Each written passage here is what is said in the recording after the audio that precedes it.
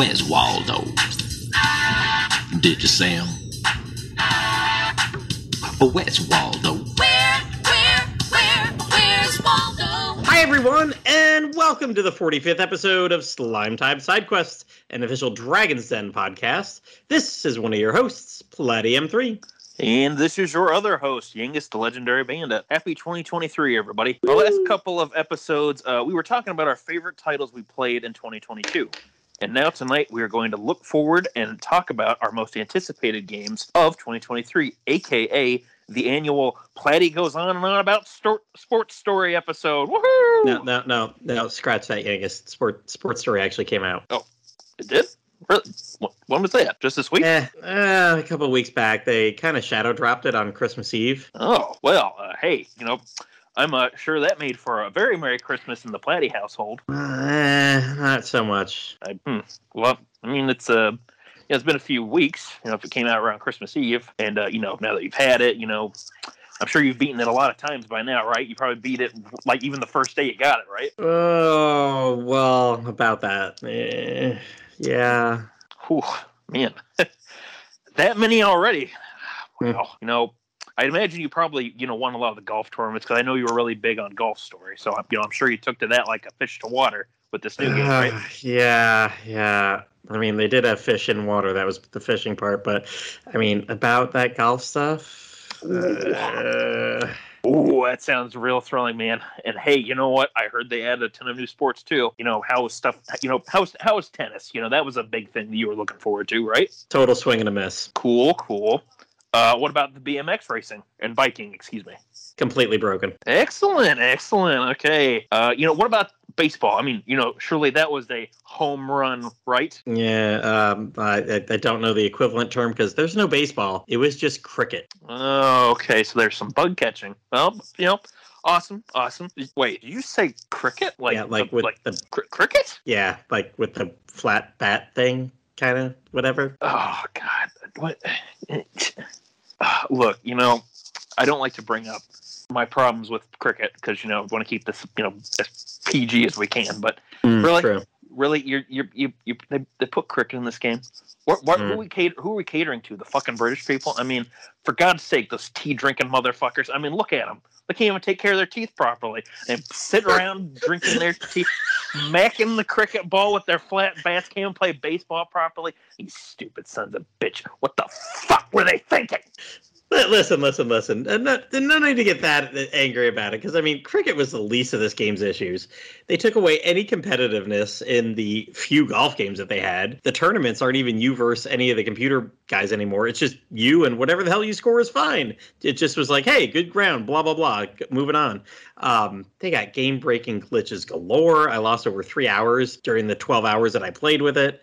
The story's all over the fucking place. It doesn't make a lick of sense because nothing explained. It feels like it's just dropped a quarter of the way into some headcanon narrative that nobody else, maybe not even the characters in the game, even knows about. And you know how much I love puzzles and stealth mechanics in my RPGs, because suddenly that's what made this game great, right? Dungeons full of puzzles and stealth shit. And, be careful, because all those dungeons that you can't save in all the way through, they're glitched to hell. And they were the source of many of my soft resets, because I got stuck in graphical glitches, just random hole in the ground that really shouldn't have been a hole in the ground. But thanks to the graphics, it was a hole in the ground. Okay, all right. Sorry. I'm over the cricket thing. Yeah. Sorry. Didn't mean to lose my cool there. Shout out to our British homies. All right. Love you, UK. Yeah. All right. Sorry. Anyway. Yikes. Oh, man. I mean, that sounds like you've got a lot of sports. A lot of sports stories to tell us about that game. I mean, oh boy.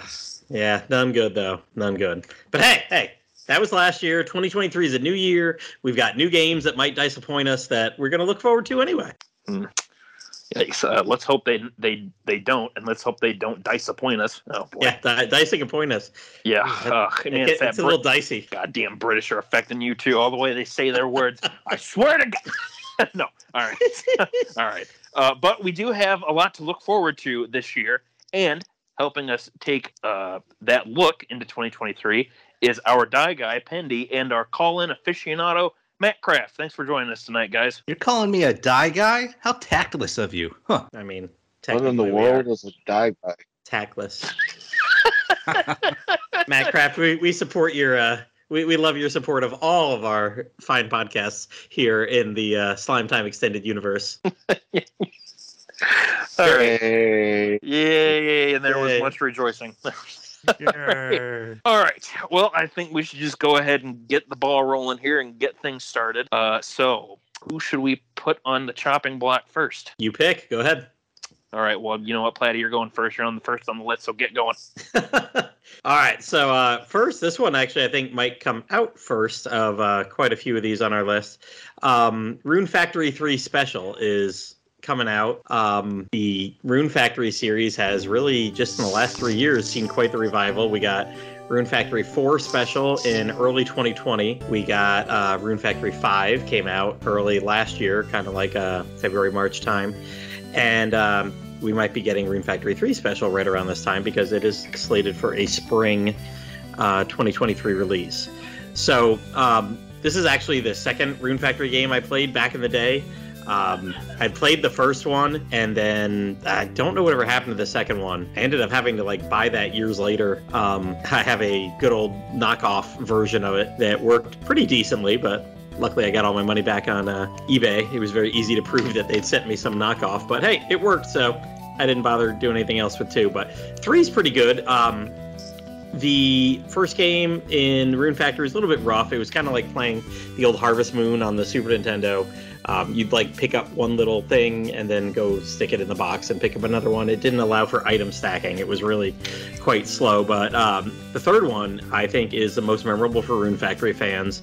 It's definitely up there for me because it features a main character that could change back and forth between his woolly form. Basically, he could turn into one of the sheep enemies in the game. And with the whole amnesia thing that every one of these Rune Factory games have, he doesn't know why he's a sheep or whatever at the beginning. And I always hear people talk about how this one's the best with a great story. And I'm like, gosh, I remember absolutely nothing of the story. It's been about 9-10 years since this came out and I played it, but I actually remember where the beach is and how to get to the summer. What is it? They have different regions that you have the spring fields and the summer fields and the winter fields to do your harvesting and everything. And I remember I married the lady that ran the hot tub area, not the hot tub, but there's always a bath that you can regain your stamina once a day there. And if I'm not mistaken, her favorite food was the most basic fish you could catch at any time, like a sardine or something like that. So I was I basically married her out of convenience. I was I happen to be walking into this place every day. She's not one of the townspeople that wanders around quite a bit. She's always right there behind the counter. And you know what? Easy to get frickin' fish all the time. So here you go, have a fish. And that's how you get married. The end. That's how you woo your woman. You give her a fish. Yeah. I mean, in all these games, there are some characters that just really the most expensive freaking cooked steak. You got to get this and this and this and have all the seasonings and craft the damn thing. And then there's the people that just like the basic stuff, oh, I like strawberries. Damn, boom, that's it. We're getting married because I can give you a strawberry every day and it does not cost a lot of time or effort to do that. So, I'm going for the most basic because there's a lot of other stuff to do in the game than crafting. So, but I've talked about Rune Factory games quite a bit else, where I just love these games. I love the farming aspect. It's, something to do. And then it's got very light action RPG elements. And I'm excited to get back to the 2D versions of the game. Rune Factory 5 I enjoyed it, but holy crap, was that a graphical kind of mess with the graphics popping, taking forever. And, it'll be fun to go back and do an old 2D version of this again, and Stardew Valley is just, people love that because it's kind of simplistic, just 2D character sprites and whatever. So I'm very excited, and this should hopefully come out pretty early on in the year. So probably the first game that I'm looking forward to in my list that I'll be playing this year. Alrighty.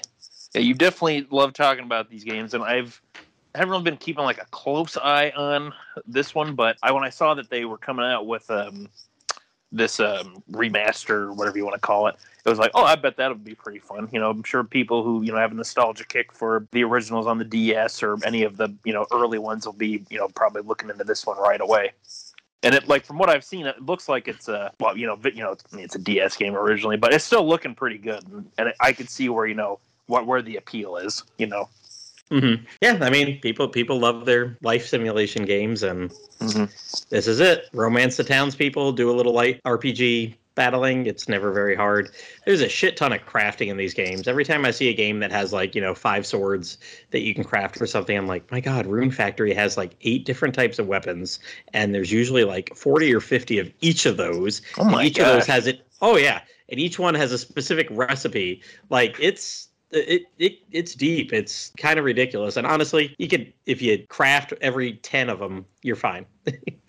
That surprises me, actually. I didn't think that. I mean, I knew it had the crafting, but I didn't think it was going to be you have 8 or 10 different weapon types, and you have all these various not really knowing that much about the series. I figured it was just you have your basics, you have a sword, you have spears, you have hammers, for your blunt, your strike, and your respectively. Yeah, no, that's interesting. I didn't know that there was that much in it. That's pretty cool, actually.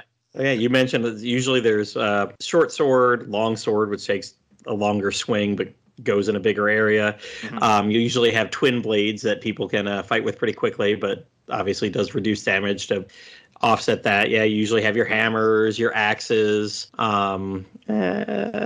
Usually have gloves or claws or something like that, and maybe 1 or 2 other and spears. So yeah, I mean, there's usually 7 or 8, and then by the time you get to the armor, it's insane. I think at one point I looked up Rune Factory 4's weapon list, and it's something like 500 or 600 different types of or different weapons. It gets into was it not Dark Cloud, but what was the one that came after that with all the swords? Brian was playing it. Rogue Legacy. Rogue Legacy, or not? No, it's Rogue something. Galaxy. Rogue Galaxy, that's it. Yep. Rogue Legacy is a different game. yes, completely different. And I get excited every time I hear Rogue Legacy. I'm like, no, wrong one. That's why I was as soon as we said it, it's wait a minute, no, that's not right. And hopefully this year, 2023, one last thing with Rune Factory, they have promised that they're going to make a new Rune Factory game too, which I think is pretty duh because they made 5. Shouldn't be Rune Factory 6 though. They're going to make some sort of thing where they're going to kind of reimagine it and do another Rune Factory. I know. Rune Factory VR. Let's go. Oh, yeah, you can bend down and pick your damn turnips. Imagine that. Oh, man, my sciatica. Now you can become the woolly creature IRL. But they did a couple games for the Wii that they didn't number. It was New Frontiers and... Oh, that's right, they did. Yeah. Or Tides of Destiny. New Frontiers, I played. It was kind of an empty game. I feel like they're move to this full 3D on the Wii was kind of Tides of Destiny, people I see online, it's got a 60 Metacritic. I really liked it. I played it on I actually streamed it on the PS3 and PS4 service they used to have, or maybe they still have it. I remember renting it, and I gave it a good 30 hours, we were about halfway through the game. I really liked that one. But again, the mechanics are quite different on it's got all the same things, but the way it does it, I can see why they're not numbered titles. They played around with it a little bit different. So I'm excited to see them try a different one. Or maybe it'll be Rune Factory featuring Dante from Devil May Cry. Oh. We were just joking about that earlier. I was going to say, if we're talking Dante and Devil May Cry, I think we need to flip over to Matt Craft and hear his first game that he's excited about. Man, I am so looking forward to that racing game. The DLC is going to be so great. Mr. Bean. Oh, man. We jokingly put in some games for Matt Craft to talk about tonight, and one of the ones that we put in there was Mr. Bean's Kart Bonanza featuring Dante from the Devil May Cry series. So yeah, Platty sent me a reminder for the document this morning, so I was scrolling through, filling in my notes, and I saw that there wasn't anything filled in down there, so I just thought I'd help Matt Craft down, put his games in there that he wanted to talk about. So I figured those were the heavy hitters for this year, so. Honestly, I could realistically see a massive campaign in which they put Dante from Devil May Cry replacing Pizarro in 4. But anyway, so honestly, so far there's only really a couple games that I'm looking forward to super hard in 2023 because I only own a Switch and a couple of Android handheld gaming consoles, and those don't count because they only play old crap. And I don't know if anyone else is going to talk about the new Zelda. And obviously, considering the title of this podcast, someone's going to talk about Dragon Quest H3 HD, 2D, 2D HD, whichever the one that's going to look like Octopath Traveler is going to be a one-day buy for me. Pre-order, complete, new, everything. I want it. But anyway, I'm going to talk about a couple things that are different. First one, considering that for the first time in a long time, I'm live. We are going to go on Suikoden, the gate. I can't remember the freaking Suikoden 1 and 2 remaster, even though they put in a different subtitle for it. My first Suikoden game was Suikoden 3 for the PS2, and it was amazing. I loved it. I played through with every single possible Flame champion, and I killed it. I really didn't get into Suikoden 4. I got into Suikoden 5 a good bit, and of course the one that we had on the DS, Suikoden Chikritis. You can't pronounce it. They did it on purpose. But considering that they are finally re-releasing 1 and 2 for modern consoles in a way that everyone can play it, I'm really looking forward to see what they do with it, especially since Konami, for some reason, has been doing really good on its stealth remakes. Most of you probably have never seen this, but they actually re-released Symphony of the Night again on mobile console. On mobile. You can use a controller with it and everything. But with obviously remastered graphics and hopefully a little bit of extra content that maybe we'll see the one starring Nash, what's his name, that go in between 2 and 3. Suikoden 2 and 3 is going to be great. Suikoden. Now we're going to go to the real reason I'm in the podcast tonight. Kirby is coming out again. They are re-releasing Kirby's Dream Land Deluxe 23 for the Switch. And honestly, I'm looking forward to seeing how they make what was arguably one of the best games for the Wii for me even better, giving Kirby a giant sword and letting him go throughout the entire game again. I just like Kirby, and honestly, seeing Kirby going for a couple years in a row with obviously the success that was Kirby, the Forgotten Land last year, seeing Kirby go back to Dreamland again is going to make me be super happy, and I honestly pre-ordered it like last week. So, Kirby! When's Kirby coming out? I do believe it is sometime in March or April. I can't remember the exact date. I need to look it up. So first half of the year. First half of the year. Sadly, with the Switch this year, excepting the new Zelda coming out, it's going to be really dry. And I'm hoping that sometime later on in the year, we at least see a new Mario or something similar. I'm sure we'll get something. Maybe Mama Luigi's bar mitzvah. Let me tell you, because you guys were alluding to putting a couple games on the backside that you thought were coming out. Well, I did a little bit of YouTubing while y'all were talking earlier, and Waldo is oddly enough really releasing Find Waldo yet again. And Oddlaw is getting his own DLC chapter. It's going to come out on every console. It's going to be $99.99. It's going to be a first day buy for everybody. Oh boy, yet again with the Waldo. All right, well, let's find ourselves somebody else, our Die Guy, and maybe he will talk about the Die Guy stuff that Die Guys like. But, Pendy, what's one of the first games you want to talk about? Well, I'm going to save my Dyness for last, save the best for last. But first, okay. I'm going to go into something that Matt Craft lightly touched on, and that is the Dragon Quest III HD 2D, and which I just found out I had been mispronouncing for I don't know how many months, calling it 2D HD, not that it really matters. But yes, Dragon Quest III HD 2D. So not a whole lot is known about this remake yet. There's not even an official release date or what systems it's going to be on yet. But guess what 2023 is for this game? Yangus, I'll give this to you. You were the first one I saw that made this connection. Yangus knows. But yeah, this year is actually going to be the 35th anniversary of Dragon Quest III. So I remember back when we got the announcement trailer, we were all kind of speculating, and I think it was like a few weeks later where I said, there's probably a good chance it could come out for the 35th anniversary. And hey, we still are kind of in the dark. And, you know, we just got Dragon Quest Treasures. That was one of the last, you know, big Dragon Quest projects we knew was in the works. And, you know, the other big one that they've shown the most off for is Dragon Quest 3 HD 2D. So, hey, it could be a release this year. Who knows? Yeah, I mean, That's it my came thinking. out. Yeah, I totally agree with you. It came out in Japan February 10th, 1988. So, like you said, it's going to be the 35th anniversary for this game this year. So, I would bet a ridiculous amount of money that this is most likely coming out sometime this year, despite all the other stuff that's been going on in the past couple years, COVID and all these other delays with all these other games and stuff like that. We know that Infinity Strash is probably coming out this year, which I'll get into later. Like you said, Treasures just came out, so I would be shocked. I'd be really shocked if this game didn't come out this year during 2023. I think we mentioned it before. I think Mattcraft mentioned it before. It uses the Octopath Traveler graphics engine, which looks absolutely fantastic. I know I've seen some people here and there that maybe weren't like a huge fan of that style that the engine does, but I think it looks great.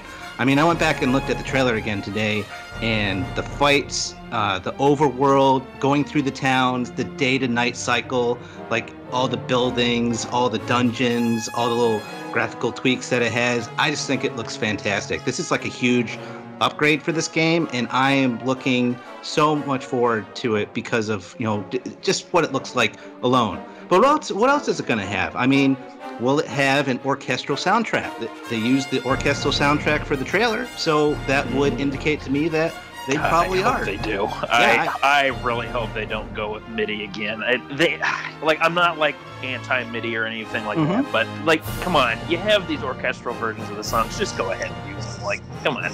Yeah, it just makes me like from playing you're all of blowing the graphics from like, you know, flat to like this awesomeness. Like, yeah, do it. Because like the thing is too with the other HD 2D games, like all of them have used this. Like even the ones that aren't, the remake and non-remake ones that have come out so far, like Triangle Strategy, Octopath Traveler, and Live Alive from last year. Like all of them have, you know, really gone above and beyond with presentation and like music, the graphics, everything. So I mean, I really hope that they do the exact same thing with this one, and they don't just go like, MIDI music only, because that'd be stupid. I'm sorry, but it would be a really dumb decision if they did that. Like, yeah, I'd be disappointed, because especially this being such a huge upgrade as it is, as you say, like to not take advantage of using an orchestral soundtrack at that point would be silly. Yes. No matter what format it comes out on, they need to do that. And I mean, this happens to be the soundtrack that I happened to see Koichi Sugiyama conduct live on my last visit to Japan. So it has like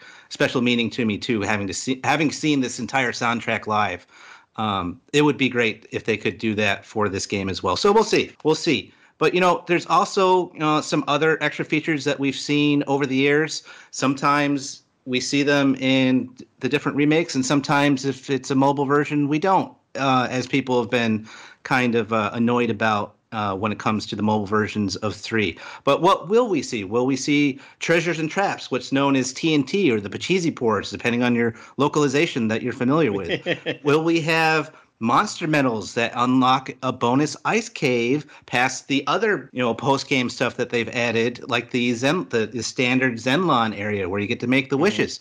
So, you know, Platty and Yangus, you guys were talking about this before in the Discord. What did you think would be some ways they might implement this? Well, first, my opinion was they need to fire anybody that brings up putting these fucking medals in the game again, because fuck the guy who decided to put them on the goddamn GPC version, and fuck the other guy who set the RNG levels for those things to drop. Oh my god! But you know, if it has to happen, I think there's a lot of games out there that show ways that this could actually, you know, the whole point about Dragon Quest when this series came out was they wanted a game accessible to everybody, that even little kids, even if you weren't good enough to, you know, beat that final boss, you could go grind and earn a couple levels and come back and do it again. Well, they totally fucked with that with the monster medals, because no matter how much you played, I mean, I guess it didn't matter how much you played. If you put in like 500 hours, you probably get them. But it wasn't like you could really do much to affect that. Yeah. And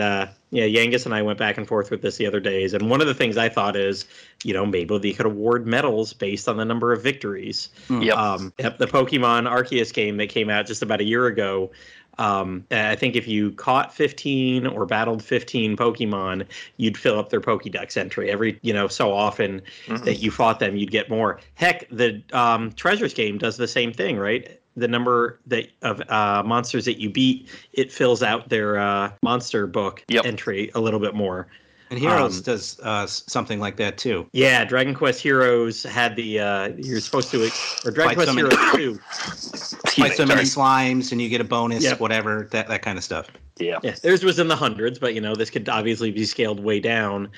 I even said, I was like, you know what? Maybe the first time you kill a monster, it's a 10% chance that you get it. By the time you get to you've killed a monster 10 times, it's 100% drop or something like that. Yeah. And you don't in any way need multiples or, so you're not just getting them all the time like crazy, whatever. Just, there's ways to do it. And Yangus, you mentioned, because I brought up maybe it could be tied into the job system, which obviously is a big part. Yeah. So that was my thinking for it. So I don't hate the monster medals. I think they're a good idea, but I just think they had poor execution for how they were obtainable in the original. Because I personally think it's cool that every monster, even the ones that are just all the recolors, had their own unique look for each of the medals back on the Game Boy Color. Because if you had for instance the caterpillar enemies, the first enemy caterpillar has just a pretty standard looking one.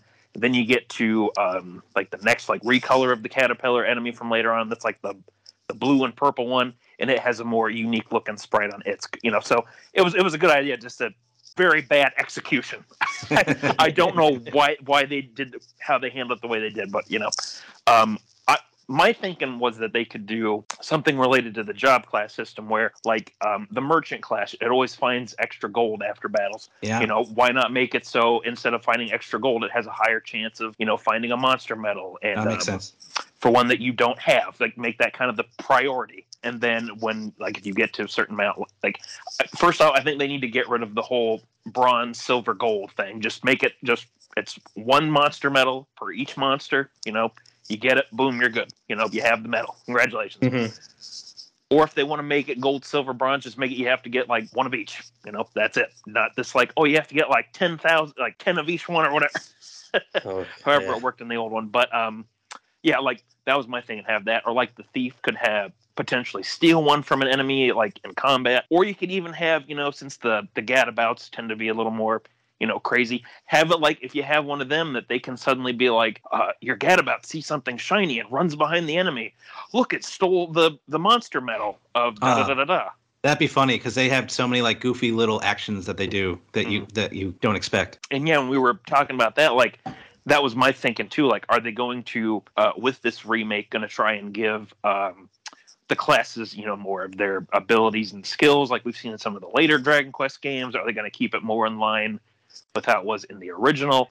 Personally, I'm hoping that with especially with your fighters and merchants and your martial artists, since the three of them in the original game really don't have a whole lot of spells and abilities, or in the fighters and the martial artist case, they have none. They just they're just used for attacking or defending. I hope that they'll add in stuff like flame slash, dragon slash, metal slash, all those different kind of specialized attacks that they've added, just so they have a little more variety and not just you're pushing the A button as soon as you get to them attack. Yeah, attack, or flying knee, or any of the multiple skills that they've added to those classes over the years.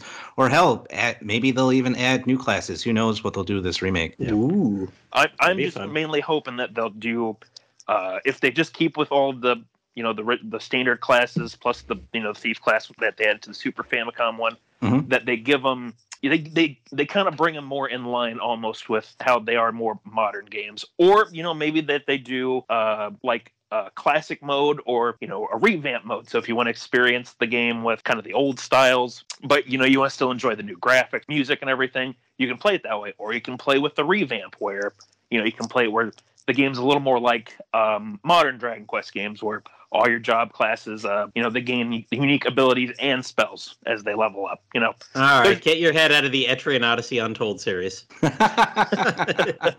I think that could be a fun idea, kind of like the draconian settings with we saw with Dragon Quest 11. So that's kind of my thinking. It could be something like that. That would be fun if they brought in draconian settings too, because there's all sorts of different ways that people like to play these games. Like Dragon Quest 3 in particular, I've seen over the years, where they like to do special challenges. Like they only beat it with a hero. I just saw someone the other day that did a quest where they only used Kanik in Dragon Quest II. To try and just beat it with him. So if they actually put in like real draconic settings like they had in 11, that would be a fun addition. I agree with that. Yeah, because that was kind of the thinking that I had. Like you could have your draconic mode where it's like, oh, it plays like the originals. Now instead it has obviously the better graphics and stuff. And of course it'd be really cool if they brought back like the stronger monsters things for like those of us that like a little bit more of a challenge or something like that. Or like the townspeople talk tripe, which I think they added to the Switch. That's in the Switch version edition. Yep, that'd be fun too. I'm just imagining all like the different townspeople in 3 just saying all sorts of goofy things. That'd be great. And they could say, and they could even do things where like the game does this just like a little bit, but not like a whole lot. But they could come up with some creative ways to say different goofy things depending on whether you're going to be like the male or the female hero and things like that. So that'd be fun too. Yeah. But hopefully we'll hear more this year about now that Dragon Quest Treasures is out. Hopefully we'll hear some more within the coming months. Oh yeah, I'm sure we will. I bet we'll get. I doubt it's going to come out in February when it originally came out, but I'm 99% sure that there'll be some sort of announcement, in the month that it came out, which will be, next month. I bet you there'll be an announcement next month because it'll be the anniversary month. So I would bet there'd be some kind of announcement or update or something about it at that point. I could see this being with Octopath Traveler 2 coming out next month as one of their next big HD 2D games. I could see Dragon Quest 3's remake coming out like maybe late summer, maybe sometime in the fall. Maybe it's going to be like a big winter game for them, kind of like how Treasures was. So, we'll see. Or is it the traditional Dragon Quest September window? Mm-hmm. Oh yeah. We'll see. Yep. But hopefully this won't be bare bones like the mobile Switch versions were, because that was missing a lot of stuff. But I'm really hopeful because just from the trailer alone, you can see that they have great monster animations, spell animations, like some of the previous remakes had for like the Super Famicom and stuff like that. Mm-hmm. So in the game, and even the Game Boy Color version had monster animations as well. So I'm looking forward to this. This is I'm really anticipating that this will come out this year, and it will be one of the games I'm really looking forward to. And I hope that they get around to giving the same treatment to 1 and 2, like Yuji Horii stated that he was thinking about maybe doing as well during that 35th anniversary celebration special that they did, and they kept whistling at him to be quiet. Like, no, don't talk about that. Don't talk about the secret. I was wondering where that was coming from. Because if you don't to whistle, Ted, be quiet. Yeah, if you don't remember from the special, they had these people of whistles that would whistle at him even every time he would say too much that he wasn't supposed to reveal. So he started talking about like, I could do this with 1 and 2 too, and they're like, the whistles came out and they're just whistling him to death. It was hilarious. And I think I've said this before. Like, wouldn't it be really easy to do 1 and 2? I mean, if you're doing the whole graphics engine and you're putting all these monsters in there, listen, you've got 80% of the frickin' graphics ready to go. You've got 80% of your assets ready to do Dragon Quest 2 and Dragon Quest 1. Like, yeah, you've got a lot of it. And I can see why they're doing 3 first, because 3 is such an iconic title in Japan. That's where it blew the fuck up in Japan, where people were just lined out for days in the streets. And it's still one of the most, it's one of the favorite games of people in Japan, even all these years later. Like, that's why when they did that live show for the 30th anniversary, it was mostly a lot of like Dragon Quest 3 stuff was involved. And you see Zoma all over the place when it comes to rides and events and all sorts of stuff. So I can see why they wanted to do 3 first. But yeah, they should. There's no reason why they shouldn't do 1 and 2 as well. I agree. Hey, much like the Game Boy Color ones, maybe they could put that together on sell it together 1 and 2. Exactly. Like three. I mean, that's what they've done. That's what they've done. Except for they didn't do that with the Switch. mobile. They did all 3. But yeah, the Switch, that was they a did all copy and 3. paste job. Game Boy Color, they put them together, and the then Wii also version, Super they put Famicom. them together, right? Yeah, they did a special Wii, the one that we didn't get, where they put all 3 of them together. Oh, that's right. And they had it was the 25th anniversary release where they put the original Famicom and Super Famicom versions all together. Yep, exactly. I was disappointed we didn't get that one, because that would have been great. Because we never got like the originals, because the ones that we got, the NES Dragon Warrior ones, they tweaked the graphics and did all these improvements. But the ones that they threw on the Wii were like the bare bones originals. That would have been interesting because we just never got that, for better or worse. Probably for the better, because I think doing a password for your save would have been annoying. I played the original recently because they had a fan translation for it, and I used the password system and was like, oh my god, I'm glad I didn't have to do this as a kid. But it would have been interesting nonetheless. All right. Well, I think we're all excited for that one. Definitely. I mean, hey, we are a Dragon Quest podcast in general. So, DQ2, we love you, DQ3. Yangus, what else are we looking forward to loving this year? Well, I'll tell you, I'm loving and hungry for a big old slice of pizza. And what better way to... always good. Oh, yes. And what better way to make pizza than by going to Pizza Tower? Mamma mia. Yeah, so this is a game that's coming out in, I believe, the end of this month on the 26th, I believe, is the planned release date as of now. This is a indie game made by actually just one guy, I believe. Unfortunately, I didn't look up a whole bunch of details ahead of time, so I apologize on that. But I do have a few notes here. So this is a game that's heavily inspired by the Wario Land series of platformers, particularly taking influence from Wario Land 4 from the Game Boy Advance. The game, like I said, is due out at the end of January, and it stars the pizza maker Peppino, who journeys to the fabled Pizza Tower to find the best ingredients he can save his business. He is helped by an assortment of weird characters and is at odds with the Noise, a character based on Domino's The Noid. He's even got the big cheesy grin and everything, and has a little gremlin laugh, so definitely a big old shout out to that. But the game is an over-the-top style of platformer. You have all sorts of abilities that you can end up unlocking, or that can affect you depending on what you touch in the level.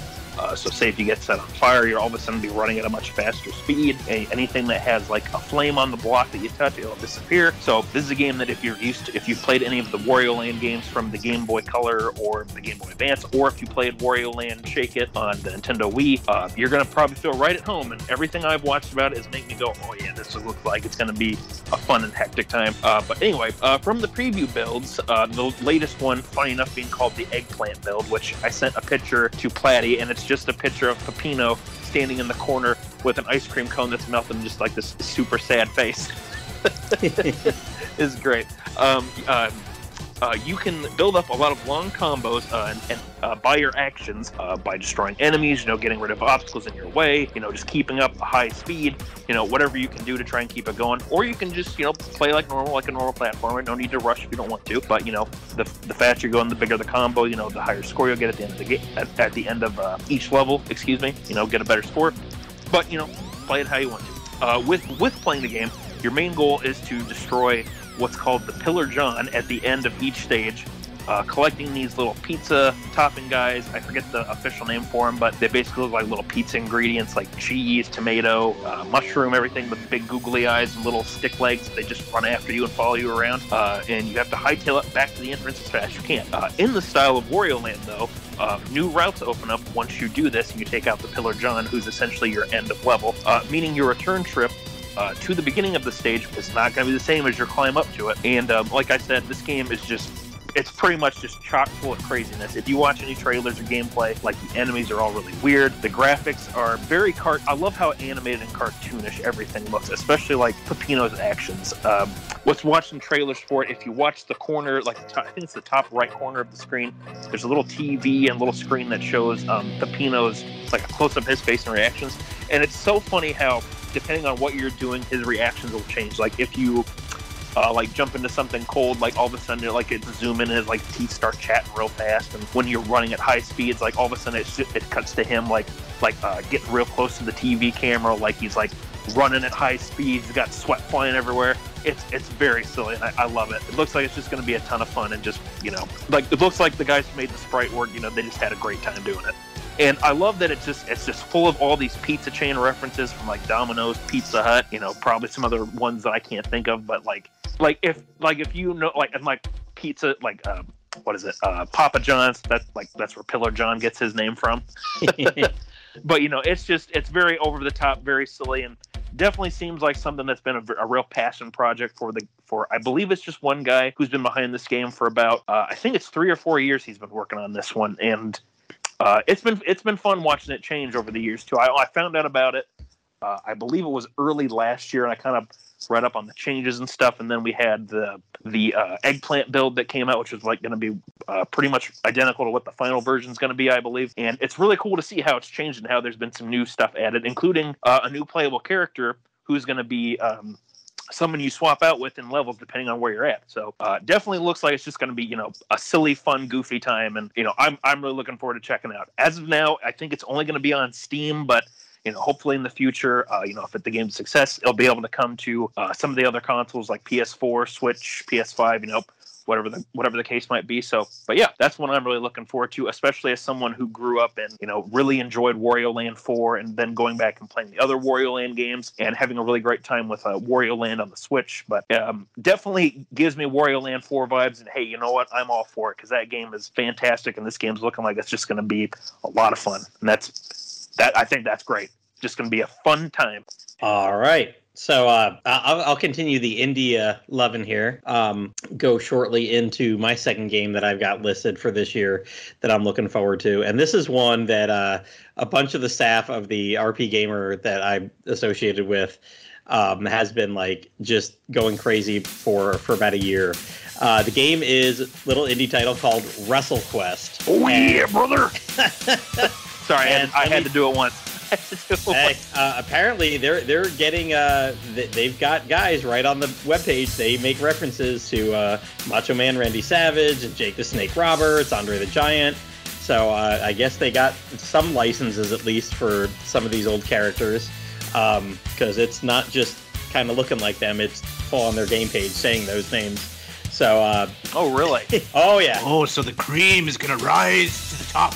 It very well may. And I kind of wrote here, like, I'm getting a little bit too old, I think. I keep using this excuse this year. Maybe it's just my grumpiness, and now I have an excuse for it. I turned 45, and now I get to say I'm too old for this shit. But I've been playing Monster Hunter Stories 2, trying to get back into this again. I've got 24 hours into it, like double what I have the first time I tried it. And I'm just like, oh, man, this is just the same thing. Like, it's just go out, beat a monster, come back. Go out, beat another monster, come back. Go out. And I mean... Monster Hunter. Yep, yeah, 100%. But, I mean, also, isn't that the game loop of, like, pretty much every JRPG anyway? So, it's pretty much you're playing how a Monster Hunter game normally goes, just in turn-based form. And to me, it sounds like, great, that's awesome. Like, I love doing that. But you're right, it's like another JRPG. So I love and JRPG is what I play like 95% of the time. So this one looks like something that definitely like changes it up. Although it still has turn-based battles. So I think that's what totally got me on this. So I'll read a little bit from the Nintendo page because a lot of my knowledge from this is just from random articles over the time and just hyped that there is going to be a fucking wrestling turn-based battle RPG. Like right there, I'm not into wrestling, but you know what? This is different. And different is what I like looking for in the indie titles. I don't always play an indie title that is just like, hey, it's like Final Fantasy 1, but with our twist on it, or hey, it's another Dragon Quest kind of clone, or hey, we're every Kemco game ever, which is RPG by numbers. So, but I gotta read this probably in my wrestling voice with what they put in all caps. This is going to be the ultimate pro wrestling adventure. Yes, because it has power bombs and pile drive that you can play your way through a massive pixel art universe where professional wrestling and RPG fantasies collide. Like right there, I'm like, yep, pixel art, great, looks beautiful. And just, again, the mix of wrestling and turn-based battles, I just cannot wait to see what the fuck that actually is. You will be able to wrestle with destiny. You'll be able to take the hero's journey in tights. You can upgrade from an aspiring rookie to a world champ by training, learning, glamming, and slamming to the top of the pro wrestling food chain. So it sounds like there might be some training things. It looks like you'll be having, got to grind to get up that high. And your idols await! Draw inspiration from wrestling icons like Macho Man Randy Savage, Jake the Snake Roberts, and even Andre the Giant. Explore worlds based on their lofty careers. So again, this is not just like, hey, look at this guy that we kind of drew like him. Like, it sounds like they actually based a world around some of the careers of these guys. So I mean, I vaguely know of them. I've seen them on TV, when I was younger. Wasn't a huge wrestling fan, but I mean, how can you be a kid in the 80s and not know who Andre the Giant and Randy Savage is and some of these guys? So there's going to be heart-pounding action with the classic RPG combat when it meets the wrestling moves, match styles, and gimmicks galore. And right there, that gimmicks galore is what makes me think, yes, all right, give me turn-based battles, but then do something absolutely freaking crazy with it. Time button presses, or while I'm in the air getting ready to do a body slam, or I wouldn't be in the air for a body slam, but doing those moves, I want to hit something and have some good fun stuff. And then of course the end of their advertisement is good guys, bad guys, lizards, robots, and more. So apparently there will be some wild realms, exotic monsters, action figure fighters, and spandex allies await in this fantasy goes beyond the ring. So I mean, this could be a complete flop. This could be a complete failure of a game, come out broken as hell and whatever. But, at least I'm looking forward to it at some point to just see how ridiculous it goes. Because, I mean, if you know anything about wrestling, it's not exactly a boring thing to take part in or watch. Coming out? This one's set. It's got a date. Oh gosh, why didn't I write it down? I want to say it's late April or May. Because I had no idea that this existed, and I am super hyped for it. This might be my most anticipated game of the year now. Like Macho Man Randy Savage in a turn-based RPG. What? That is amazing. Throw in some Sergeant Slaughter action in there, and then you got me. You got me. No, this is hilarious. This reminds me of like how they took the Yakuza games, and they're like, hey, you know what? Screw all the stuff we did before, and we're gonna make it like a turn-based Dragon Quest type thing. I was like, oh wow, awesome, amazing. This is hilarious because I grew up with these guys. Like, I'm not into wrestling anymore, but like when I was a kid, all these guys from the 80s, like I loved them. I watched it all the time. I had the action figures and stuff. So I would love a turn-based RPG with a bunch of wrestling icons of the past. I'm all over this. This is right up my alley. That's great. I love it. Oh man, why can't I find? Even the Steam page does not have the like when it's coming. It's supposed to be coming to Steam and PlayStation 4. Basically everything. PlayStation 4 and 5, Switch, Xbox One, blah blah. It's supposed to come to everything. I wonder if it'll all come at the same exact time. But I just threw a link in there for you in the Discord or in the Skype. But no, is there a trailer? There is. If you go to this, I don't know if the trailer's on their website. It should be. Oh, it is. Well, yeah. I'm sure I can find announcing YouTube, trailers. Nice. Yeah, it's right on the top of their page, and there's more on the Steam page. So I hope this isn't like, it comes to Steam this year, and we'll get it to consoles in another year or two.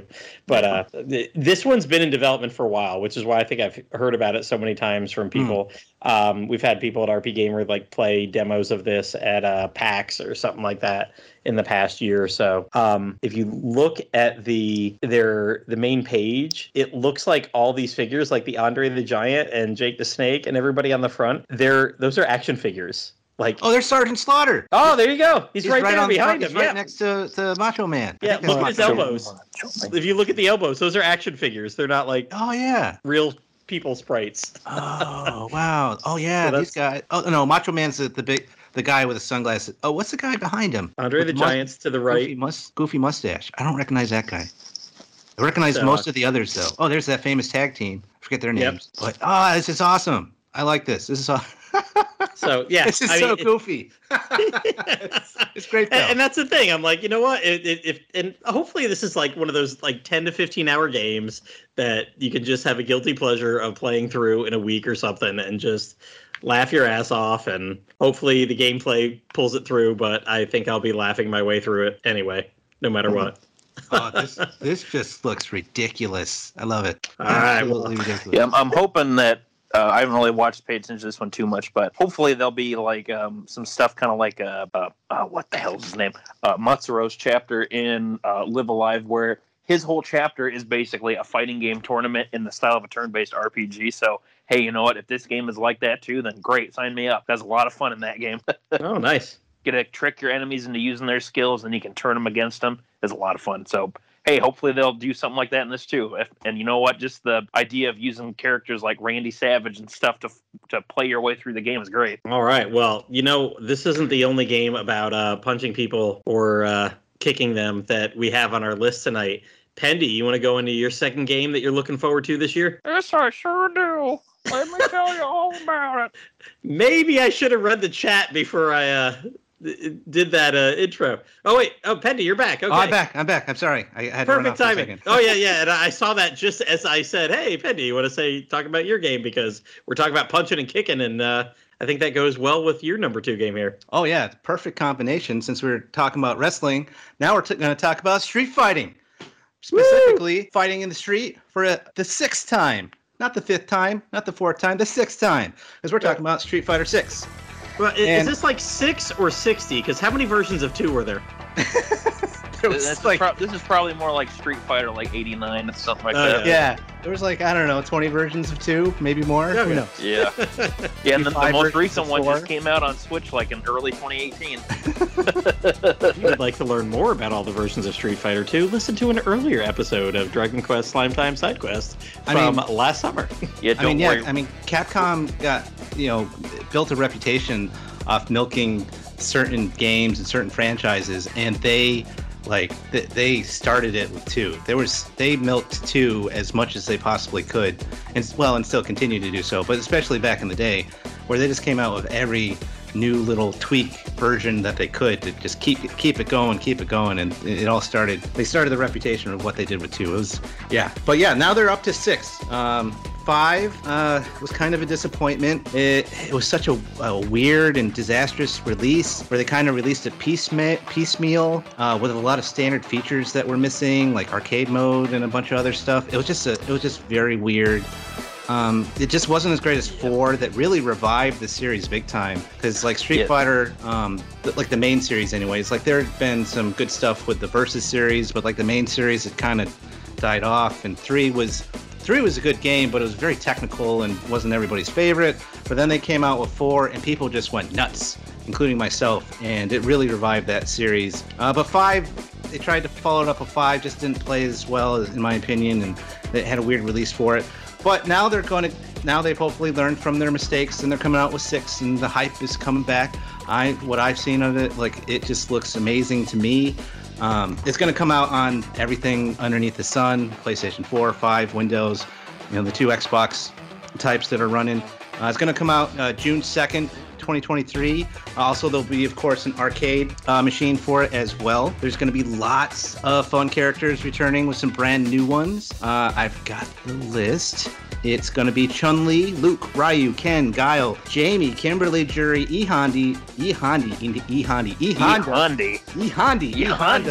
Dalcine, Blanca, DJ, Manon, Marissa, JP, and supposedly there's a leaked character list that also has Zangief, Cammy, Rashid. Ooh, Rashid was in 5. I liked it. Actually, one of the characters from 5 I liked. Ed, Akuma, Mimi, Lily, and AKI.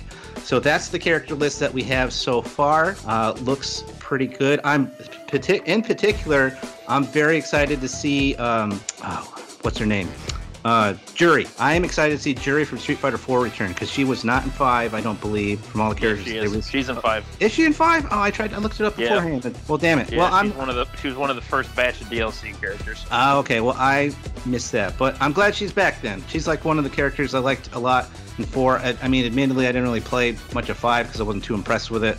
But I really liked her in 4. Wasn't my best character, but her moveset was a lot of fun. So I'm glad to see her back among all the other returning characters that we know of so far. And there is going to be a new mystery character that is integrated into a new mode. And that mode is called World Tour mode, where you can actually create your own custom character, which, as far as I know, is a first in Street Fighter, at least for the main series.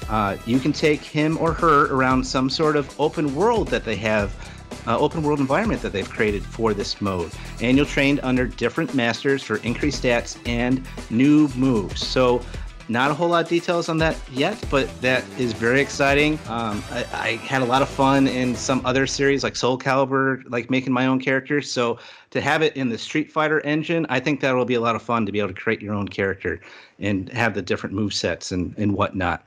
But don't worry, there's also going to be the classic modes. There's going to be arcade mode, training, local versus online modes as well. So it's not just that. They rebuilt the game using the RE engine, which is, I believe, called Reach for the Moon engine for the first time. So this is what enables them to do a lot of the new features that they're doing. The big mechanic for this game is called the drive meter. It replaces the V gauge from 5. This is where what's going to allow you to do super moves, counters, parries, reversals, etc. And if you abuse it too much, you'll get into some sort of vulnerable burnout state, so you can't overdo it. Apparently, your custom character will somehow be able to bring in the various mentors that you meet for special attacks as well, so that'll be cool. Maybe a little assist attacks that you can do with your custom character if you want to. There's also going to be an optional simplified control scheme for newer players. So it's just going to be like 3 buttons of attacks and like a 4th to do special moves and stuff like that. The standard control scheme will be there as well, but you can switch to the simpler one if you want to, which is nice. Other fighting games have done that in the past, and that's always nice when you can have a more simplified one for people who just want to button mash and do whatever. It's great. The character designs, for the most part, I think look pretty cool, except for Ken. Ken looks really weird. He looks really weird to me. There's been a lot of memes about Ken. His new design, he kind of looks like a homeless man compared to what he's looked like in the past. It's like his wife left him and took the kids, and now he fights in the streets for money. It appears that's what he's doing these days. At least that's what his character design looks like to me. Right now, there's special editions and different pre-order packages that you can do right now. There's also like the standard character pass system for DLC characters that will come out throughout the year as you do in fighting games these days. I'm hoping that they learn from their mistakes that they made in 5, which were many, and I hope that 6 is a huge improvement. I know I'm looking forward to it. I'm going to wait. I don't know if I'm going to pre-order it. I don't know if I'm going to get day one. I may wait a week to see what the reactions are, but I still, despite my wariness, I'm still very hyped for this game. So far, it looks pretty cool. And what do you guys think for those that are into fighting games? I know Yangus, you dabble in the fighting games a little bit. Hold on a second. Have you tried any of the free weekends that they've done so far? No. Okay. I know they've done at least 2 of them and I'm guessing it's probably just on like PC or something, or I don't know, maybe PlayStation 5. But I know they've had a couple where they've like turned it on for 48 hours. And let people like mess around with just cool. Almost like beta testing or something, but like correct. Yeah. Okay. I'll have to look those up and see if there's one it's not coming out until June, so they'll probably do some more between now and then. Mm-hmm. Yeah, I've kind of followed this one. I'm not, honestly, for a fighting game series like Street Fighter is not really one that I'm super big into. I like Street Fighter Alpha 2 and Street Fighter 3 Third Strike, but I've tried playing some of the other ones and they're just not for me. I'm more of a King of Fighters guy for a more traditional fighting game, but that's right. It's still looking pretty cool though. So I'm just hoping that they bring back Q from Third Strike. That's all I want. Just please, Capcom, bring back that weird character. I love him. Is that the tall, gangly guy that's all like grayish and stuff and got the weird face? No, he's like the guy dressed up in like a detective outfit that has the metal mask covering his face. Oh, that guy. And nobody knows if he's human or if he is a robot or what he is. Now I know who you're talking about. Yeah, okay. Yeah. That'd be cool. Yeah, he was a cool character from 3. I know, and he's so weird, and there's like no real information. I'd love it if they bring him back and just be like, what is this guy doing here? And they still don't give you an answer. It's just like he just shows up just because. That'd be great. But yeah, no, I'll be curious to see how this game turns out. It's probably not one of the one that I'm going to play myself, but I'm sure it'll be like the other ones where I still watch, tournaments at like Evo and things like that. See what the top tier or the top players are, doing and how they're making the most out of the game and everything. I'm sure it'll be fun to watch. Yeah, it's looking good. Like I said, I didn't really play 5 all that much. That's why I didn't even realize that Jury was actually in that one too. But yeah, the character roster looks good, and I'm sure, and of course, like any fighting game, they're going to come out with a bunch of different characters over the next couple of years to add to it. So hopefully they do this one right, and it'll be very enjoyable. Because I remember, back in the day with 4, I used to play that nonstop and played it online all the time, and it was great. So hopefully they can bring back the magic of 4, because 5 was kind of comparatively. So yeah, I looked it up. They've had 2 beta test weekends. Looks like maybe like November and December, and there's no word on a third one yet. So cool. I'll have to keep my eye out for it now that I know that they do it. Well, I don't know what you got, Pendy, but it is for the best of the best, like PlayStation 5. Xbox Elite and PC versus Steam, via Steam kind of people. Well, that may not be. I don't have a 5 yet, so that may not be me yet. But this is the kind of game that if it turns out pretty well, it may convince me to finally get a 5. So and that won't be until the summer. That's like still a long ways away from now. So that might be my console game that gets me to switch to 5. So we'll see. Fingers crossed that Dragon Quest 12 won't be the one that has to make me do that. But if it does, it does. See. All right. So speaking of next numbered games in a JRPG series, Yangus, you've got another game to talk about. Yes, and it's one I'm looking forward to a lot. So quick little note here before we get started on talking about this game. So Nintendo had a Nintendo Direct. I believe it was in October. Was their last big one that they September. had? Was it? Okay, sorry. September. I looked it up. Thank you. All right, thank you. But I knew it was in the fall time. But yeah, so they have one in September. And one of the games they announced about, I think it was halfway through, just started off with this real quiet piano piece, kind of showed some of the landscapes and stuff, and then it hit the first few notes of the melody. And I remember I was kind of keeping in touch with Platty and Baruri and a bunch of us that watch a direct. And I was like, I think that's Octopath Traveler's theme. And sure enough, up on the screen, Octopath Traveler 2. Oh, I'm so excited. So, this is probably my most anticipated game of the year right now. So, what the hell is Octopath Traveler 2? It is the newest entry in the Octopath Traveler series, and is due out February 24th. So, hey, only got about a month left for wait. So, woo! The game is set in the same world as the first game. Hold on. I'm gonna correct you on that because I was reading up on it during your last talk, and it apparently is set in a brand new world. Or is it a new continent? No, I was reading 2 different articles that both listed it is a brand new world. So who knows? But go on with either way. It's somewhere new. All right, well there we go. New to you. Well, yep, it's new to all of us. So there we go. But anyway, so the game's set in a new land called Celestia, and the game takes place across these new lands. And, like the last game, it stars a cast of 8 travelers, each of them with their own unique backgrounds, stories, special skills, all that good stuff. And just like the first game, these travelers all start coming together and working towards their goals, each of them having their own stories. Like the last game, each traveler, like I said, has their own individual story, have their own character actions, and now them having multiple/different ones depending on the time of day in the game, because as we've seen from trailers, there's a day and night system very much like some of the Dragon Quest games. Like the first game, the travelers will join forces as they traverse the land, get into fights, battle monsters, help complete side quests, all that good stuff. And as shown by the new trailers, the characters will interact more in this sequel. Personally, I never had a problem with how it was handled in the first game for the interactions, because I kind of liked how it wasn't necessarily forced on you, but you had these nice little party chat type conversations where both the main character of that chapter and the different characters in your team would have these full-on conversations about different events that happened in it. Or, they would be like I remember one that stood out to me was Ophelia asking Ulbrich in one of his chapters, well, how, are you handling this whole situation okay? And, he's trying to be the tough guy because he was a soldier for so long. He's like, well, I'm doing okay. But, she's like, well, we've been traveling together a long time. So, if you ever need anything, we're happy to help you. Not just because I'm from the church and, that's part of my responsibility. It's I want to be there for you.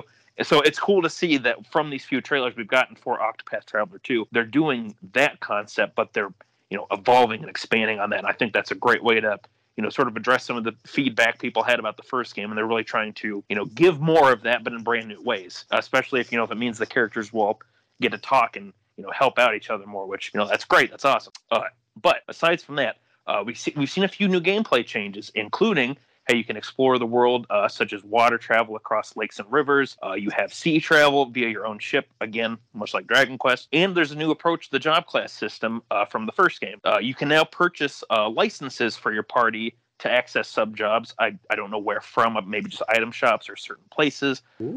So you can have multiple characters who can all have the same sub-job class. So, you can have, unfortunately, I don't really know all the characters' names off the top of my head, but you could have your scholar and your merchant character from their respective paths, working in the same team, and they could both have let's say like the warrior subclass, or they could both have like the dancer subclass. So, whatever you kind of want to do for your party customization, hey, it looks like the game is going to give you a little bit more freedom on that. So, awesome. So from the way the trailer described it too, it kind of sounds like the high ranking job classes like from the first game. They may be still more limited since they're supposed to be kind of a special challenge, and if you beat the challenge, you get the prize, which is essentially this brand new powerful job class. But I'm not 100% sure on that.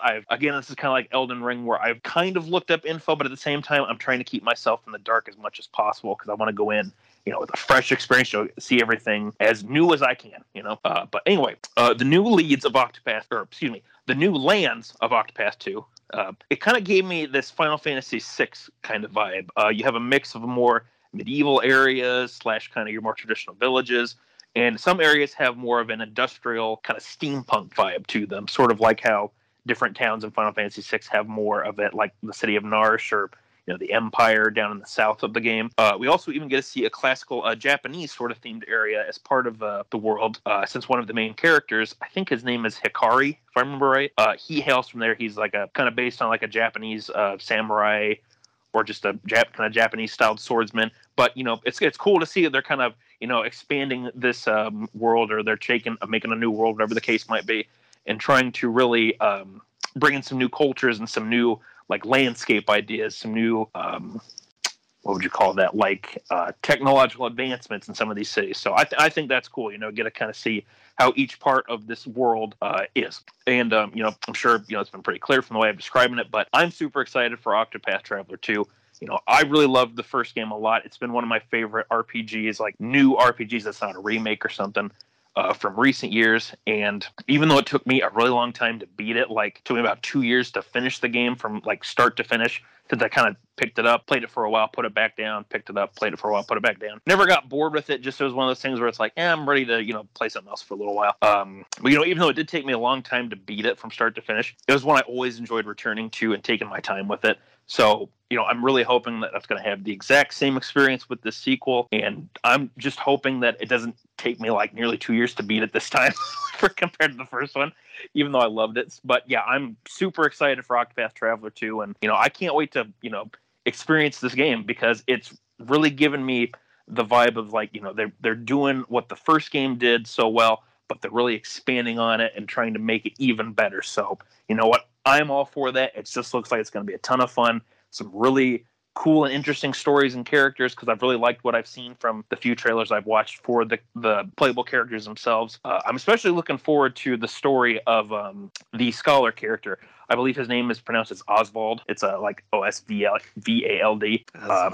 Yeah, but he's looking pretty cool because like from what they've shown of his story, he's been accused of a crime where he supposedly murdered his daughter and his wife. And, he's, of course, being like, why would I do that? Why would you even assume? And even like the little court scene they show at the beginning kind of gave me vibe, like flashbacks to the 16-bit era with Chrono Trigger and the trial scene at the beginning of that and the beginning portions of that game.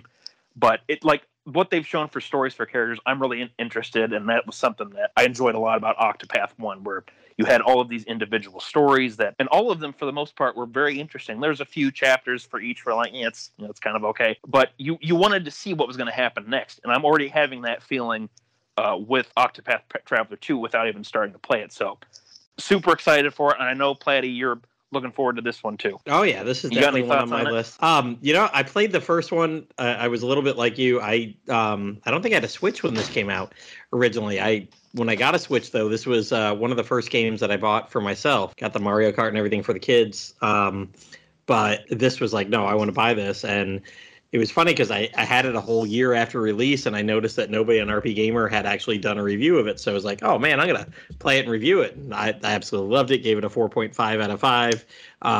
It was just like near perfect for me. So, yeah, definitely excited for this. I've kind of promised myself that I'm not going to do any day one purchases this year over $40. So I might wait on this for a little bit. I waited the whole year for Octopath 1. So I may wait, and this may be like a late summer game for me. But yeah, I all the things you said are kind of all the things I was very excited to play Octopath 1. Unlike you, I did go straight through it, but I had a blast doing that.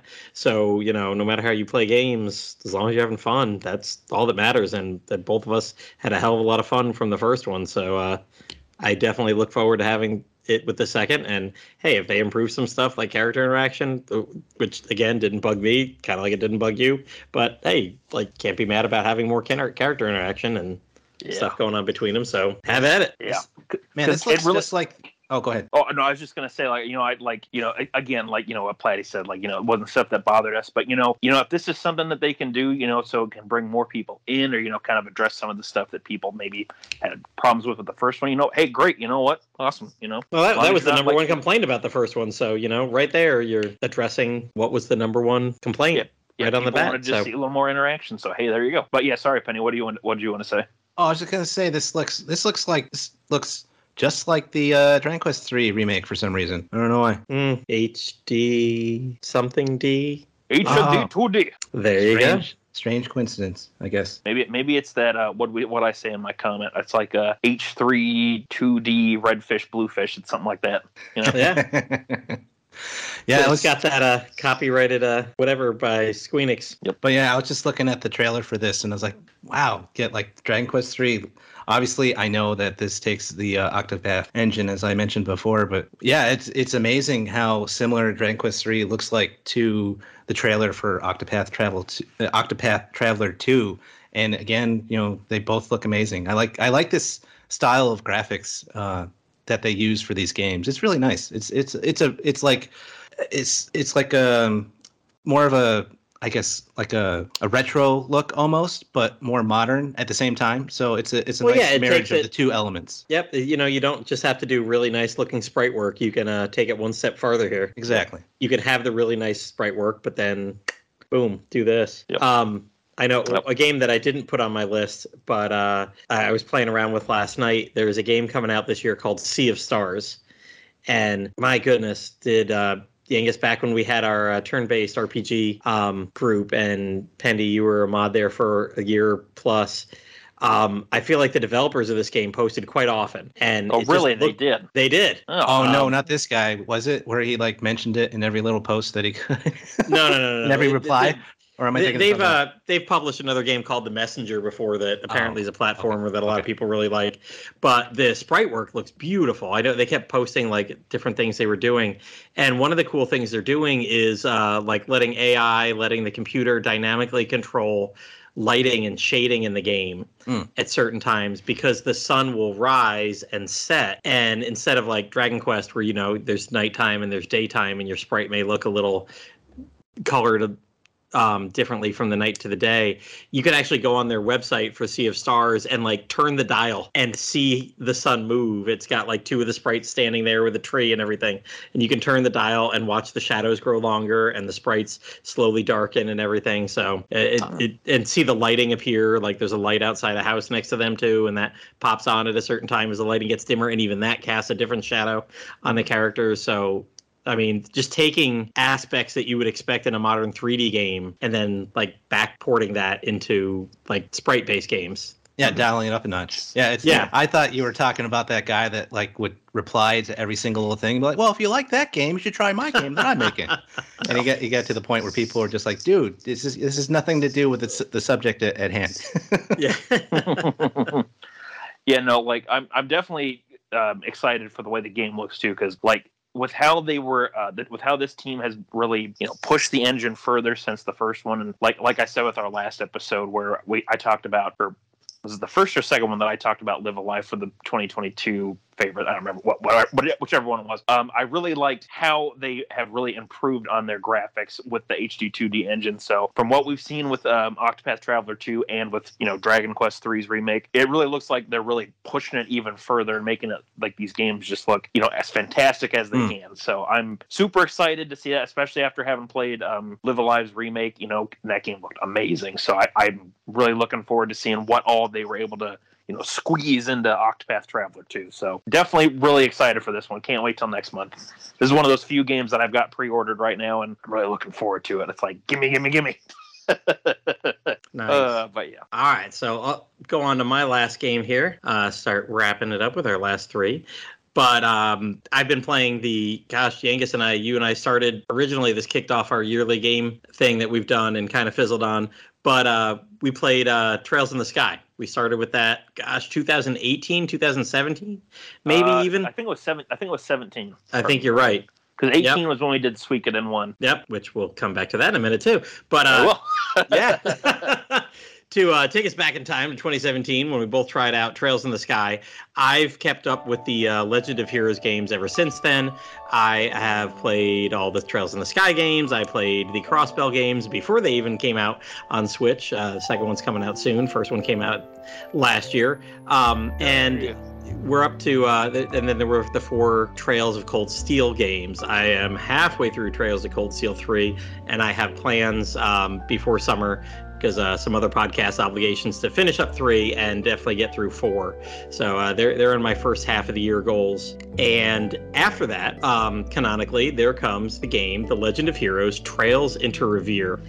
And this is kind of a bridge game, much like Trails in the Sky 3 was. Trails in the Sky 3 was narratively set apart from the first 2 Trails in the Sky. Trails in the Sky 1 and 2 told a complete story with the same 2 protagonists all the way through, and it wrapped up that story pretty well, which, of course, had lots of stuff for all of the helping to lead into all the other games that would come later.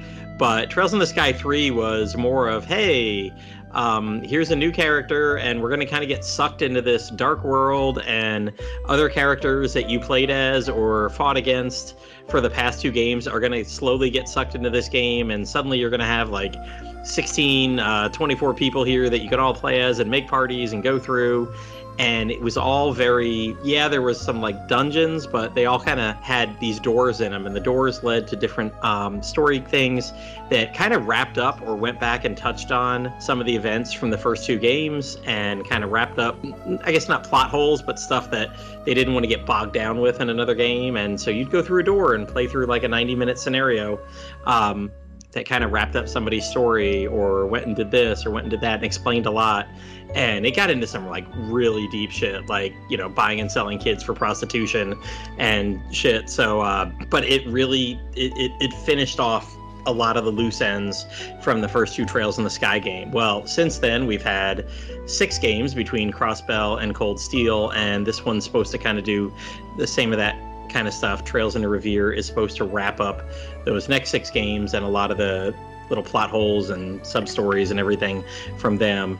And other than that, I really don't know much other about it. It's got all the people. It's going to have like a cast of 64 people, I think, by the end of it, because, after like 8-9 games, you've had a shitload of people. Oh my God. And like I said, that Trails in the Sky 3 brought back, you were playing as some of the bosses that you were fighting against. Suddenly they got pulled into your world to help wrap up stuff, or a lot of, and as would happen in many a title, I think a Die has it quite often, suddenly the bad guy becomes, I'd give it some thought. Let me join you guys. Let me join the good guys and battle alongside you to take on even worse people. That never happens in Japanese fiction whatsoever. I don't know what you're talking about. Never an anime, manga, or Die or anything from Japan. Never, ever. Never happens in any form of media. So I was going to say real quick, Platty, I was going to say, you talking about like there's going to be like 64 characters. I just imagine somebody making a like Smash Bros. Ultimate kind of trailer for it, where it goes, everyone is here, and then it just plays the theme song from that game, and just like cuts to every character one by one, just like Estelle,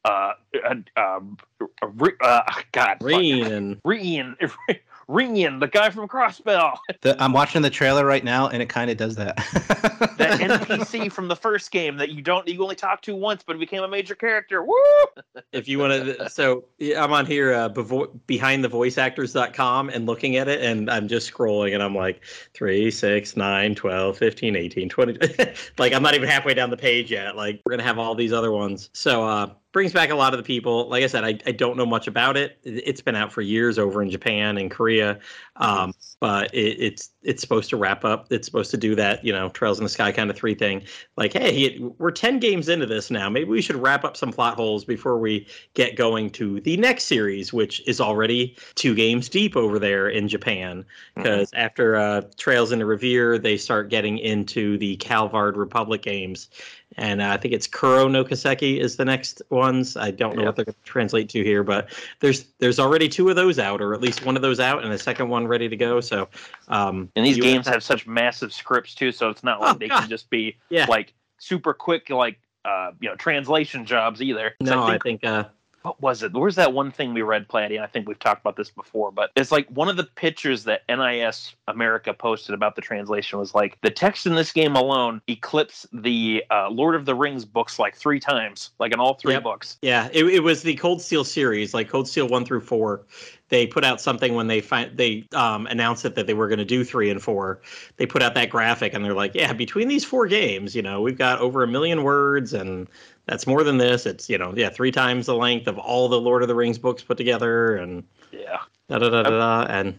But I will say too, like for as much text as they put in, usually it is pretty interesting, and they do a lot of world building. And if you like that stuff and you appreciate that stuff, I mean, you can get a lot out of these games, And if you don't want to, you can still have a really fun time with a good RPG, because usually these games have really good RPG battle mechanics and building your team and stuff. Honestly, that's what I love most about these games. These games, they're not quite the Grandia system, but they have that kind of like moving around the battlefield and area of effect spells. So, this person might have a spell that shoots in a straight line, and this person might have a circular spell because it's lava coming out of the ground, and this person may have a cone-shaped one because they're shooting a tornado that comes out in the shape of a cone.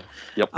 So yeah, you can move around the battlefield and do that, and you got the ranged attacks, and these people have to be close, and these people have to be far, and so it's got all of that, and it's got the turn order right there on the side, and you can see how if I decide to cast this really big spell, it's gonna bop me at my next turn down like 3 more spots because it's gonna take a while to catch that spell. So it's got the strategy built into the turn base. It's not just you go, then you go, and then the first guy and the second guy, and blah blah blah blah blah.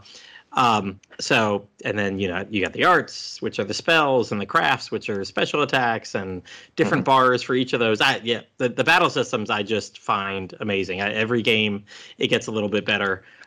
You get really sucked into it too. Oh yeah. You really start getting like, I know when I was playing Cold Steel 1 on my PS4, like there were characters that I would get and I'd be like, ooh, I think, because one of my favorite characters to use as a tank was Gaius, because he had so much health and stuff by default. And he's like, oh, you'd be perfect for, taking the hits and kind of being the punching bag. But when it comes time for you to attack, you can just unleash this like massive tornado to start hitting all the enemies when you get if they get too close, and it's like, ha, take that, suckers. But, that's what's so much fun about this battle system that they have for these games, is that you can have this customization. You can just do all this cool stuff. It's so much fun. That's why I've enjoyed playing them, and, the world building stuff too. And I know that's why you really enjoy them too, Planty, because we've talked about this many times before, both on here and off of here. And yeah, we've had our Falcom episode, and there's quite a bit to it. So yeah, I'm looking forward to this. This is probably one I will buy like pretty close to release, and then maybe not play till next year. I want to say I've been like 3 or 4 years in a row now where I've gotten through 1.5 of these games. So last year I did the second half of the Crossbell. I went straight into Cold Steel 2, and then I was like, no, I can buck the trend. I can keep going. And I think I made it 40 hours into Cold Steel 3, and I'm like, okay, this was too much. I've just done 150 hours of these games, like back to back to back. It's time to, and I got to like the end of a chapter in Cold Steel 3, and I'm like, nope, this is the perfect place to hit save, and I'll get to it again next year. Yep. And you know what? That's the thing too. Like, these games are great, but boy, sometimes you do need a little bit of a break from them, because there's just so much text and dialogue, and it's like, oh man, like this is interesting stuff, but I need a break for a while. I gotta process all this information. So I hope this game, with wrapping things up, I hope they have some good summaries there too. Like, hey, we're gonna wrap up this plot line from Trails in the Sky 2. Well, shit, that was 6 years ago. If we're gonna wrap that up, can we have a little? What was it again? Who is this? Yeah, hopefully, if they don't do it in game, they at least will give like the library function, because that was pretty cool. Like with that. I mean, I haven't played as many as you have, Platty, but I know when I started Cold Steel 2, I did go into the little library thing they had and kind of just gave myself a refresher from the end of the first game, and it's like, oh, okay, right, that's what happened. As you read it, then you're like, oh yeah. Like, you suddenly remember it then after you get that little friendly reminder. And they did a really good job, if you jump into Cold Steel 3, of really introducing people and really like maybe over explaining a lot. And I think a big part of that was because when Cold Steel 3 came out, Cold Steel 3 takes place after the Crossbell duology. And when Crossbell 3 came here, the Crossbell duology was not planned to ever come out here. So they made sure that, it had a lot of explaining and stuff going on. And now we're getting the Crossbell games. And gosh, between 2 Crossbell games and Trails into Revere, it's coming out in July 7th. Reverie. Trails into Reverie. I'm getting into that Dragon Quest 6. Wasn't those the 2 names? Realms of Reverie and Realms of Reverie. Then it was Realms of Revelation because Nintendo of America published it then. So I'm getting all my R words all mixed up. So, but yeah, Trails into Reverie is coming out July 7th. And while I'm looking forward to it, maybe I'll get to it in December. I will definitely be picking this up and look forward to it after finishing all the 9 games that precede it. So they've basically kind of gone back and released all the games that they did not in the past, correct? Correct. Yeah, because they would start bringing these games to PS4 then that was sort of their idea, like, hey, let's bring them to the West too with the help of NIS America. Yeah. There's like another company I like that could take a page from them and maybe bring over some stuff. But hey, whatever, it's cool. But that's cool. That's really cool that this series is taken off in the West and that they're bringing these all the games over here over the past years and. It's really, a lot of it's because of the fans too, because the Crossbell duology is all fan translated. Yep. There was a group that translated the 2 Crossbell games, and I want to say within a month of the second one being fully released on their website, complete with directions how to buy the game through a Chinese version of Steam, and then patching the Chinese PC version. They pulled it all down because they signed a deal for all the fan translations to get taken and turned into the official translations. Yep. And now what's cool, Angus, I don't know if you've seen this, I'm not all that interested either, but it's interesting that the fan groups that did those games, they're going back and they're going to translate the Gargev trilogy. Oh, okay. They were Legends of Cold Steel. I want to say 3, 4, and 5. They don't. Oh, you mean like the earlier games before the Sky games? Okay, before the Sky. Yep, yeah. They had a trilogy on the PSP that was pretty. And I played about 3 hours of the first one. It's your God, you'd almost be like Chemco games these days. It's a basic ass with not a very good battle system. JRPG. Well, even like the translation form were just so. Oh, that was bad. the big problem. Yeah, because I think if I remember right, it was Namco who published those ones, and you just could tell they did not give a single shit about translating the games because everything that I've looked up and read is like, man, this is like Super Nintendo early RPG. They got translated hard and fast. Yeah. Yep, that's what she said. Yeah, they had the same issue with the earlier Super Robot Wars games that they translated in English, like Southeast Asia region, but still in English as well. And they ended up bringing in some, fans, super fans of the game, some English super fans of the games that ended up translating them a few, I don't know how many entries into it, but now they have some better people translating those games as well, which is nice because the earlier games with some of those translations, oh boy. So that'll be interesting. So yeah, since the fan translators got paid off and told okay, we'll take your translations. Thank you very much. They're turning their efforts now hey, let's look at stuff that really Falcom's not going to go back and touch ever. How about those early 2005 PSP or whatever, that before Legend of Heroes was a big thing with the Trails of games. Yeah. That's pretty cool though. That's cool. Yep. They're going to go do that. I saw that announcement just in the past week that they were going to start working on those. So, and hopefully those go a little bit faster because they're already translated. You just got to make it sound better. Yeah, gotta do some editing there. There shouldn't be. Well, they may go back to the original and look at translation and whatever instead of just polishing it up. They might. Wait a minute. Was this really what they meant to say? Yeah, I could see them doing that. Yeah. But yep, that's cool. That's cool though. Good for them. That's awesome. Yeah, and before I go on and on for infinity about this, I will turn the microphone over to somebody else that wants to infinitely talk about something. I'm sure he's dying to discuss it. He is dying to. I know. I just might be. I don't know why, but it might have something to do with the fact that I'm going to talk about Infinity Strash, which is a die game, of course, coming from the Die Guy, as mentioned before. So we've seen a lot of stuff about Infinity Strash over the years, because this game has gone into development hell. This is one of the games that has gone back to the drawing board kind of twice. Once, not so much going back to the drawing board, but once because it got blasted by the whole COVID pandemic, and again because they released like a demo or a trailer and everyone had like a horrible reaction to it, and they're like, you know what, we don't want to piss off everybody with this. We're going to take it back, we're going to polish it up, we're going to make it better, which is good. You know, I'd rather see them go back and tweak it and make it better than, you know, release a half-assed product and, you know, start falling through walls like you do in the new Pokemon game or something like that, or the golf game that you were talking about. So yeah, don't want a glitchy mess. Want something that looks really nice, and they seem to be, you know, dedicated to be doing that. The Dragon Quest fan base in Japan is, you know, super rabid for some good stuff, and if it's not good enough, it won't sell well enough, like we've seen with some spin-offs every once in a while. So hopefully this will be great. This is going to be coming out for the PlayStation 4, PlayStation 5, Switch, and Steam. We don't know when yet, but again, with this game, I'm betting that it's going to be sometime this year. They released a major trailer for it back in September, right before the Tokyo Game Show. And that's also when they announced that it would be coming out west as well. So not a Japan only game. It's going to come out west. Maybe even a simultaneous release. We'll see, like they just did with Treasures. They were talking about doing that with I didn't mention that before, but they were talking about doing that with Dragon Quest 3 HD 2D during the 35th anniversary special. They said like, hey, we want to, you know, release this in the West, in Japan at the same time. They didn't guarantee it, but they said like, hey, we're going to try and do that. So we'll see if they do that with this game as well.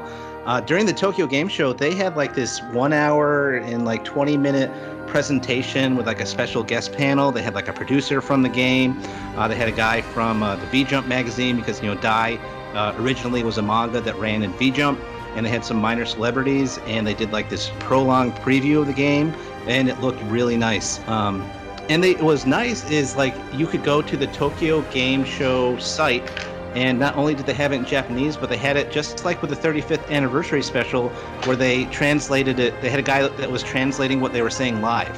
So they had like a guy translating and doing a dub over it as they did the presentation. So you can go back and find that, and you can see the whole 1 hour, 20-minute presentation and see everything that they said. So that was really cool that they did that, since they're going to release it west as well.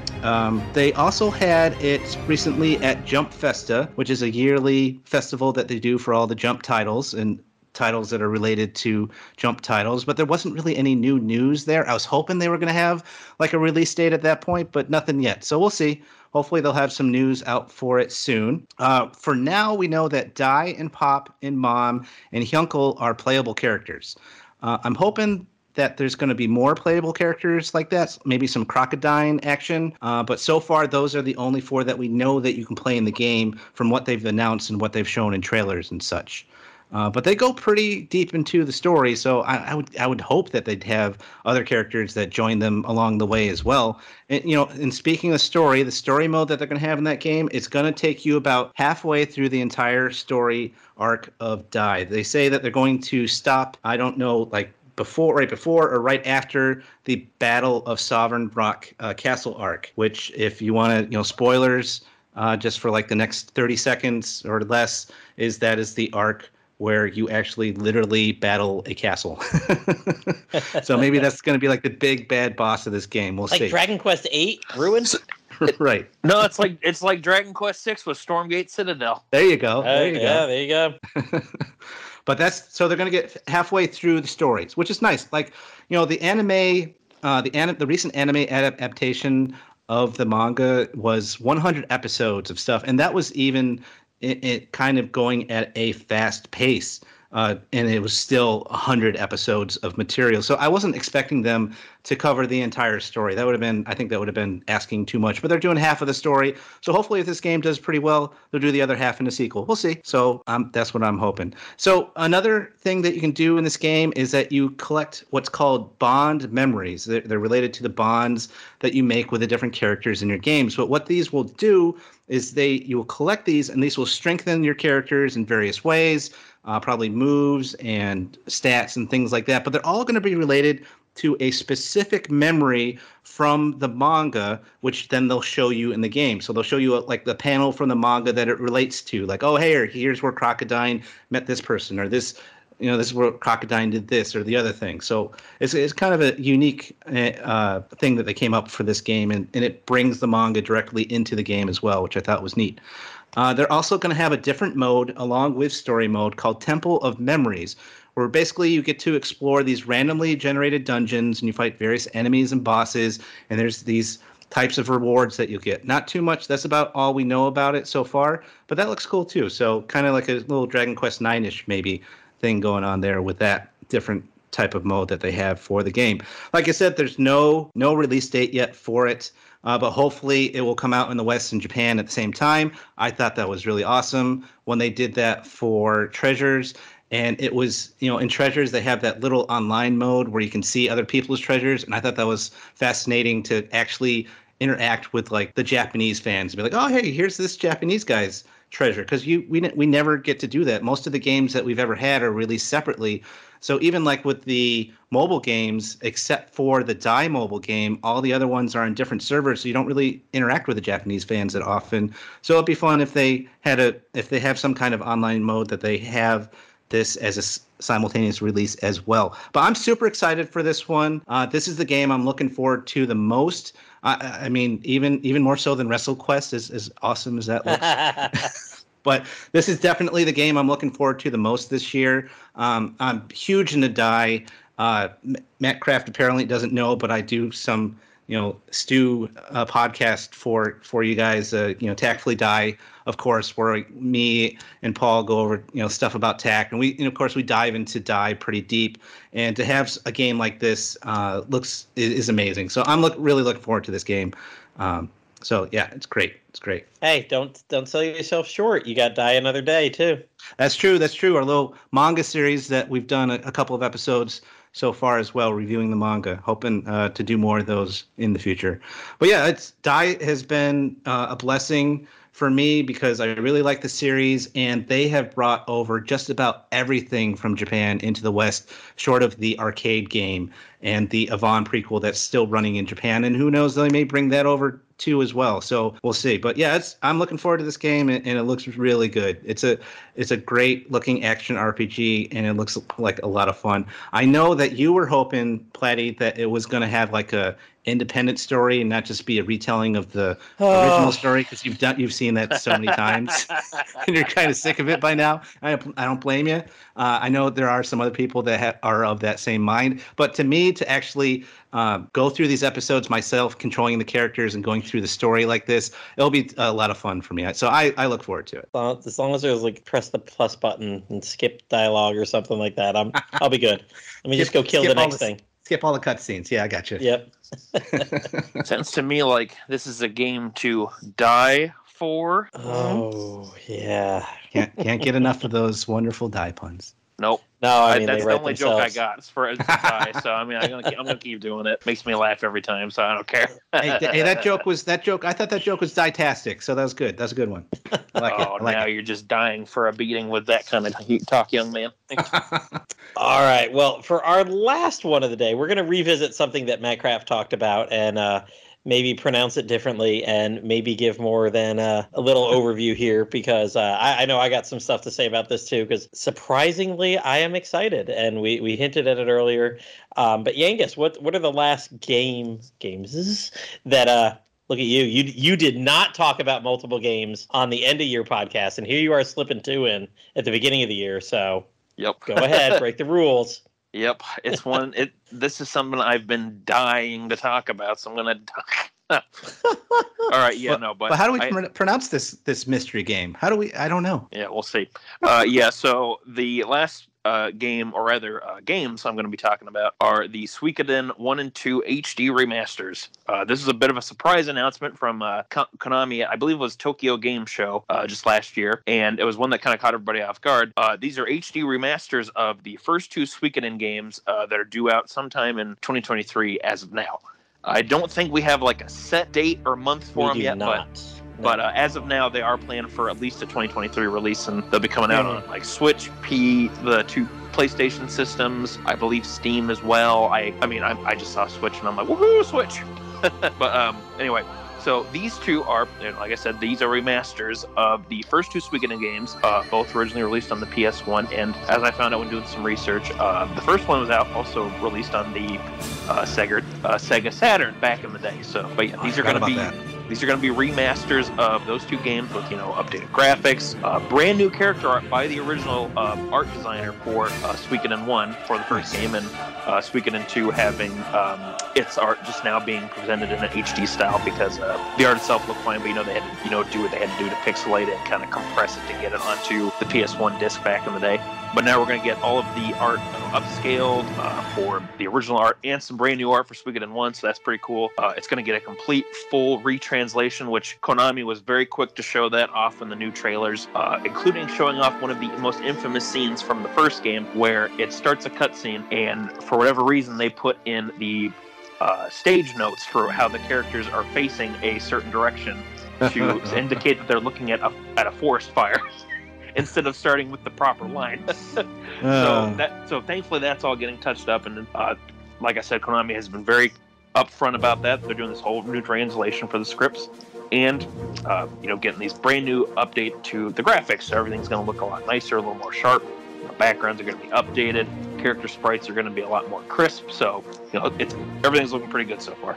All of the gameplay changes that were from the PSP Japanese release of Suikoden 1 and 2 are also going to be present from what we've seen. So like you're going to have your dashing, directional movement, all these other quality of life kind of changes, and I'm guessing there's going to be some other ones, but it's cool to see that they're bringing in all of this content, and I assume they're basing all of this off of that PSP release, so that's pretty cool.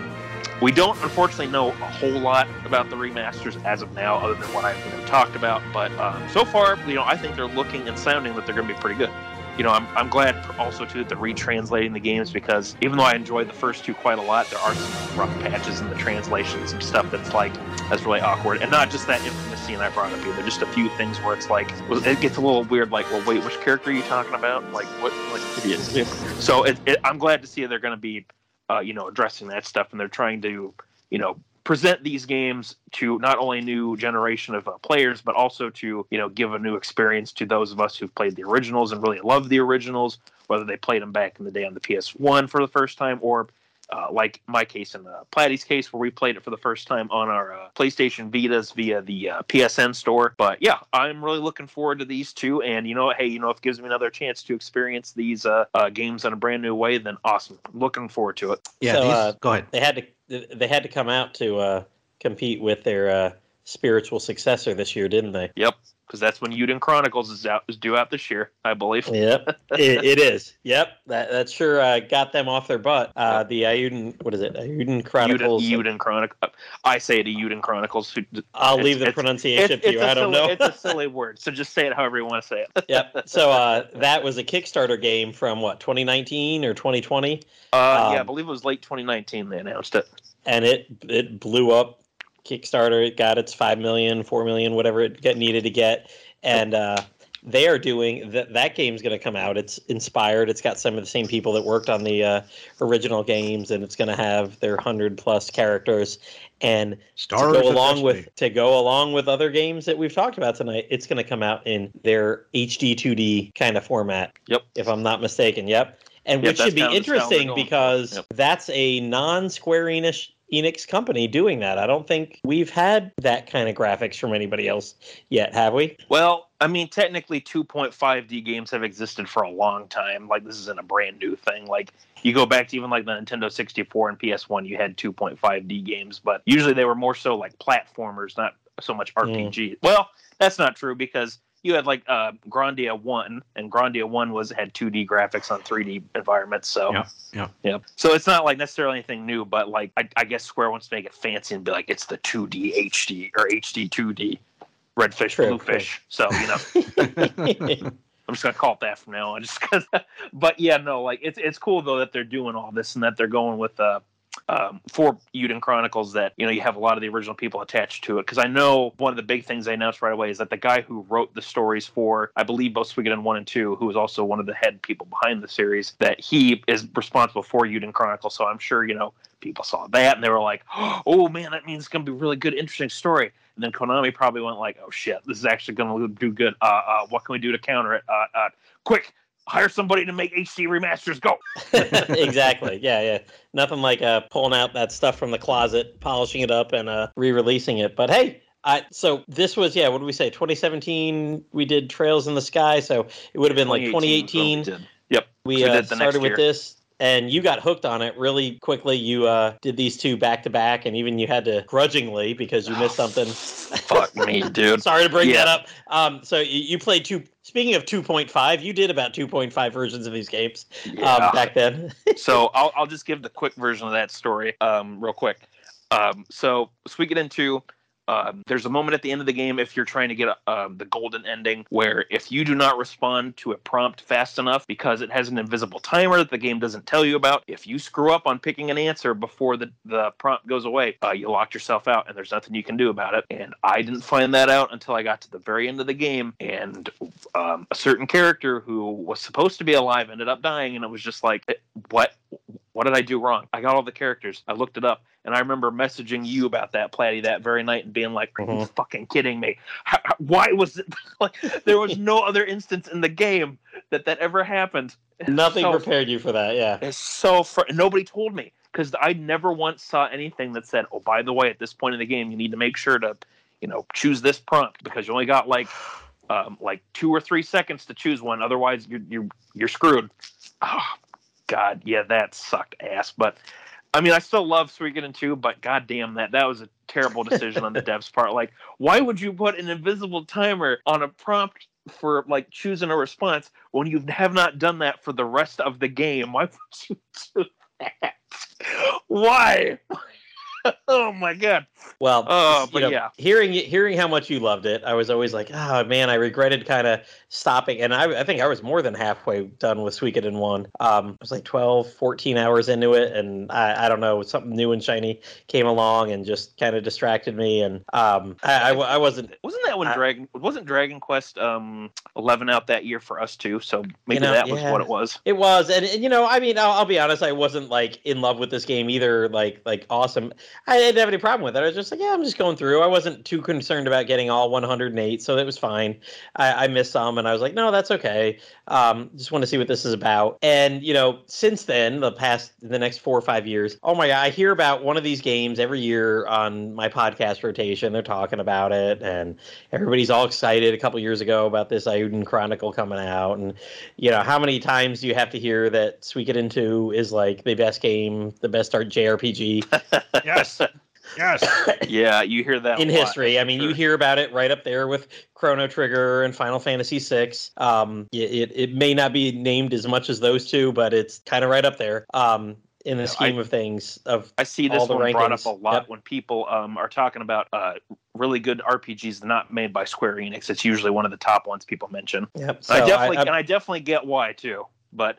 Yeah, you're right. It's one of those games where it's like, everybody brings it up. I want to get why. I want to understand. So, with these coming out again, I'm like, you know what? It's a game that, again, I put like 12 hours into, so I have no problem restarting the first one.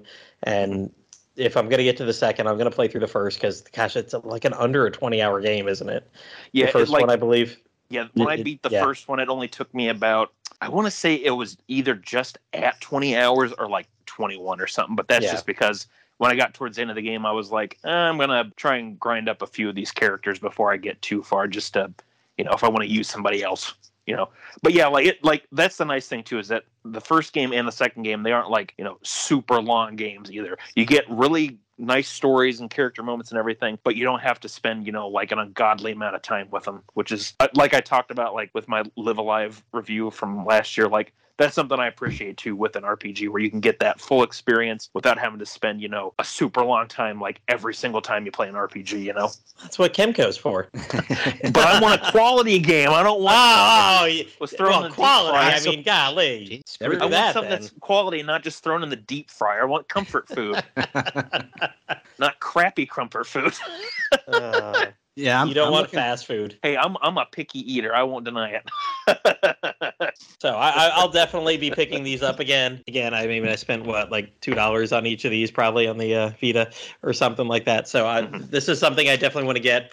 May not get to it this year or super fast, but no, this is definitely a collection I would like to have, and I will finally one day know why. What is this Luca Blight? I will find out. Oh, yeah. I'm looking forward to seeing what they do with his script. I hope they leave in some of his original lines, because he is such a fun villain, because he's someone that you love to hate. And that's what I think makes a good villain, too, is that he's just someone that he's just such a bastard, and you want to see him suffer, because you hate him so much. All right. Well, talk about hating people. Oh, wait. No, we're done. No. These are like my favorite games. Like this series is great. You were talking about those people as like, oh yeah, they always they talk about it as like one of the best RPGs ever. I'm one of those people. Exhibit A, ladies and gentlemen. Yeah, exactly. I'm one of those. He would be B. You were A. Like 1 to me was pretty good. I love being able to use like the 6-character party system, and you would think like with that many characters in your party, there'd be slow battles, but no, they go along at a pretty quick pace. And I like the little, over the top we take your armies against the other armies strategy part of the game. That was nice, and it was a good little game. But then when I hit 2 is just, I'm just, like I said, I'm one of those people. Suikoden 2 is, see, I can't pronounce the game. I called it Suikoden like forever because I didn't know any better. It's fine. I think it's one of those names where it's sort of like tomato. Like everybody, I don't know. I've heard people say it so many different ways, because like I guess in like the proper like Chinese, I think is where it comes from. Like it's pronounced completely different than how I was saying it. So however you say it, just say it, whatever feels most comfortable for you. Okay, then I'll go with Suikoden, because I really have no idea. Matt Kraft said it to a different way, whereas I didn't even know what game he was talking about at first. Like, what game are you talking about? Yeah. He pronounced it differently. You pronounced it differently. I'm guessing yours is probably more correct, but I didn't know any better, so I just always called it Suikoden. But yeah, once I got to 2, the story in that game is just so damn amazing. That's the best thing that I like about it. I love the battle system and everything like that in that game, but it is by far one of the best stories in an RPG I've ever played in my entire life. And it is just so good. I love the dynamic that you have between your protagonists and not the antagonists that you mentioned, but the other antagonists that I won't mention. But that whole story between those two people like is so amazing.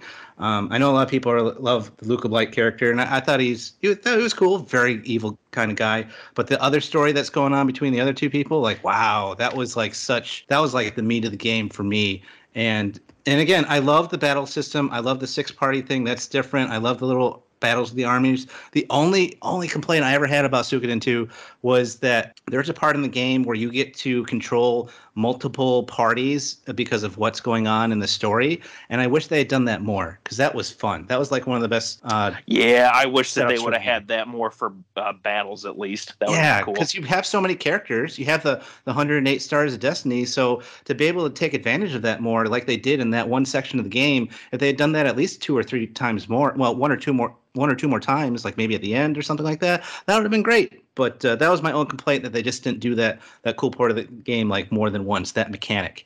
But otherwise, like, yeah, it is definitely in my top 3, not just of RPGs of all time, but games of all time. I love 2. 2 is just one of my favorites. So the fact that they're taking this finally and making a remaster of it, this will be definitely a pre-order for me, and I'm looking forward to it. It's great. Nice.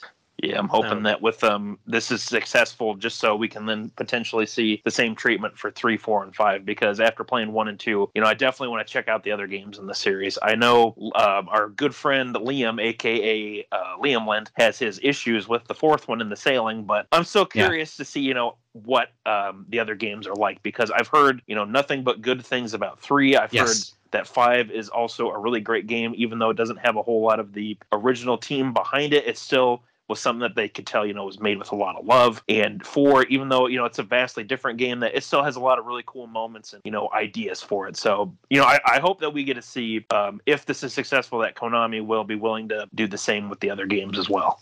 I'd love to have I like that one. An authentic way to play the games and not have to rely on other means, to try and play them. But if you know what I mean. But does Konami even make games anymore besides like pachinko machines? Like, I don't know. Well, they love outsourcing in this day and age, IPs. So you can outsource everything. Yeah, I mean that's how these HD remasters are happening. They're just outsourcing it to another company. So I was gonna say, freaking Pokemon outsourced Brilliant Diamond and Shining Pearls. So So if Game Freak can do it, all these companies can do it. Why can't you? Why can't you? Can do it. Why can't you? I mean, what does it really cost them? It costs them nothing. You hand the stuff to them, say, hey, we'll split the profits, and there you go. What does it really cost you? Yeah, these 2 games were long overdue for this kind of treatment, so I'm super ecstatic that they're doing it. It's great. Yeah. Yep. So super. All right. A lot of good stuff on the way. Well, I am super ecstatic to bring this to a close tonight, because I think we got a lot to look forward to, and time to start playing some games so I can free up some time to do these. So that's it for this episode of Slime Time Side Quest. We want to thank you, Pendy, and for Matt Kraft, who had to drop off, for joining for joining Yangus and me to talk about what we're looking forward to this year. Thank you, Matt Kraft, for joining yourself. Yes. Well, he did join himself. Usually he calls in, so he joined himself on the online, live recorded, coming to you. This is true because usually he has pre-recorded for him. So yeah, that's right. Yeah. Normally it's like a twice-baked potato, but by the time you get to it, it's a copy of a copy. But this time you get the original copy. Too. Yeah, no, it's crazy too. I can't believe that. But yeah, we have a lot of games looking forward to, and man, it's crazy how stacked the year is already looking. Because there's plenty of games that are coming out we didn't even talk about, like. Matt Kraft mentioned there's going to be Legend of Zelda Tears of the Kingdom, and so many people are looking forward to that, myself included, but not enough I wanted to talk about it tonight. There's Final Fantasy 16, which, fuck you, Final Fantasy. You and Mario together. Somewhere Barurian is dancing a little happy jig. He's like, yay! But yes, it's going to be, I got a feeling it's going to be a crazy year. I can just, feel it in my gut.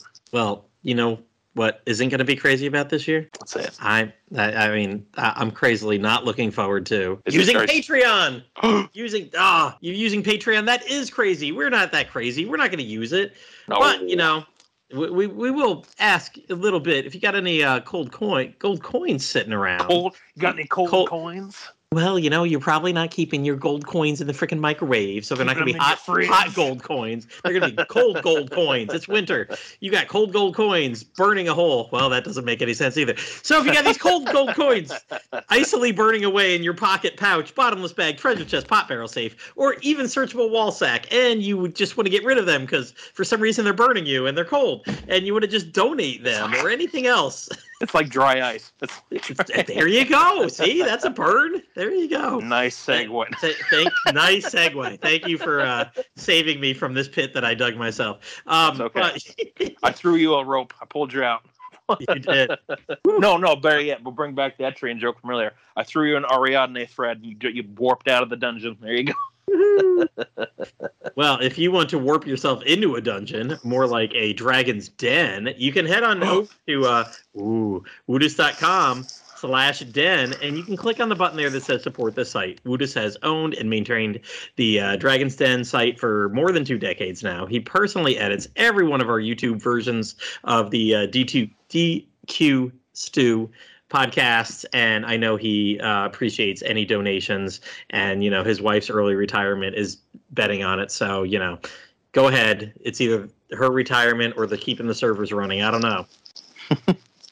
The Dragon's Den website also has a lovely little Amazon affiliate link. You can click on the link and then make a purchase, and a small fraction of said purchase will go to support the den. It doesn't cost you anything, and it'll help to keep Woodus keep the lights on for about another 20 years or so. Or if his wife goes into early retirement, he can keep slaving away at that computer. And he'll sell more T-shirts to sell us all, because he's got T-shirts. Yeah, Udis has a Slime Time T-shirt with the logo from our resident graphic artist Wayne Bullock for sale on the Den. When Pendy was over at my house just a couple weeks ago, he had that shirt on. And not wanting to look like a human sausage, I did not have my shirt on. I did. Yeah. You need to get a little bit of a larger size. Had some fun over the holidays, did you? Yep. Yes, and if you support our upcoming Patreon, you too can get yourself a free T-shirt. Yeah. I had to do it. So we were talking before we started recording, and Pendy and Matt Platty were both like, "No, we're not bringing up Patreon. We're not going to include that." So now I'm just going to keep I'm just going to joke about that whenever I can. Now. There you go. That's tier 2. Tier 2. Tier reward. 2. That's like tier 3. You got to get up. You got to pay higher than that. You know. These are quality T-shirts. We're not just going to give them away. I'm a Patreon virgin. I'm sorry. Come on, man. We got to make a profit here. But yes, as part of the Dragon Quest Slime Time Extended Universe, or DQ Stew, which, by the way, you can get as a magnet here in the second tier of the Patreon, you can direct comments or questions for the podcast on Twitter and Instagram at DQ Slime Time, or consider joining in tons of Dragon Quest discussions at the Dragon's Den forums, one of the few remaining forums still around, and a hot spot for all sorts of Dragon Quest information. Find it from the Dragon's Den main page or at www.woodus.com/forums. You can also find us and other rabid DQ fans through Brewerian's officially unofficial Dragon's Den Discord server. And if you help support the tier 1, you get a free... All right. You move it along. We were talking earlier about like challenge runs in like Dragon Quest 3, and you brought up somebody doing one in Dragon Quest 2 with Kanik. We've got someone on the Den who pretty much like every 2 weeks plays through Dragon Quest 5 with different monster parties, all themed monster parties, and those are quite interesting. He's done some good job to actually edit his YouTube videos down and have like the stats on the side and everything, so it's pretty interesting. I've watched through parts of a few of those and usually comment in his thread every time he does one. So yeah, we got all this kind of stuff going on here. But if you're just looking for more Dragon Quest Slime Time side quests or Tactfully Die or Die Another Day stuff, check out our library of episodes over on the Dragon's Den, over on Anchor FM, on Apple Podcasts, Audible, YouTube. Wherever the hell you're listening to this episode, they're all there. So just go ahead, listen to more, like, subscribe, write a review for the podcast, wherever you are right now. Yes, and if you have a suggestion for future side quest episode, or hey, you just want to send Platty a little love note and tell him how much you should wait to hear his sweet voice the next time an episode comes. You can happy to hear from you. You can reach out to Platty via PlattyM3 on Twitter or Discord or the Dragon's Den. You can also contact me, Yangus Legendary Bandit, on the Dragon's Den via personal message or on Dragon's Den Discord or on Twitter. Just look up Yangus the Legend. We have a list full of ideas, and we're happy to add some more. And hey, if you're looking to send any love notes to Platty, we can hit you up with his real address. You can send him your little poems and sweet surprises and chocolates and flowers. Because hey, guess what? It'll be Valentine's before you know it. He needs all the love he can get, everybody. I'll need to buy yet another Dragon Quest Slime Time shirt. Hey, get it in pink. Get it in pink. It'll be just the right time. I'll have to start doing those shirts like my Bucky shirts. Get one for every season, one for every holiday. There you go. Perfect. And if people keep sending me chocolates, I'll have to get one in every size too. Just give them to the kids. Just be like, here, eat that. Yeah, that's true. They burn it all off. All right. With that, I'm just going to, before I crack up or have any more jokes come out of me, I'm just going to say, bye, everyone. Bye, everybody. Side quest complete.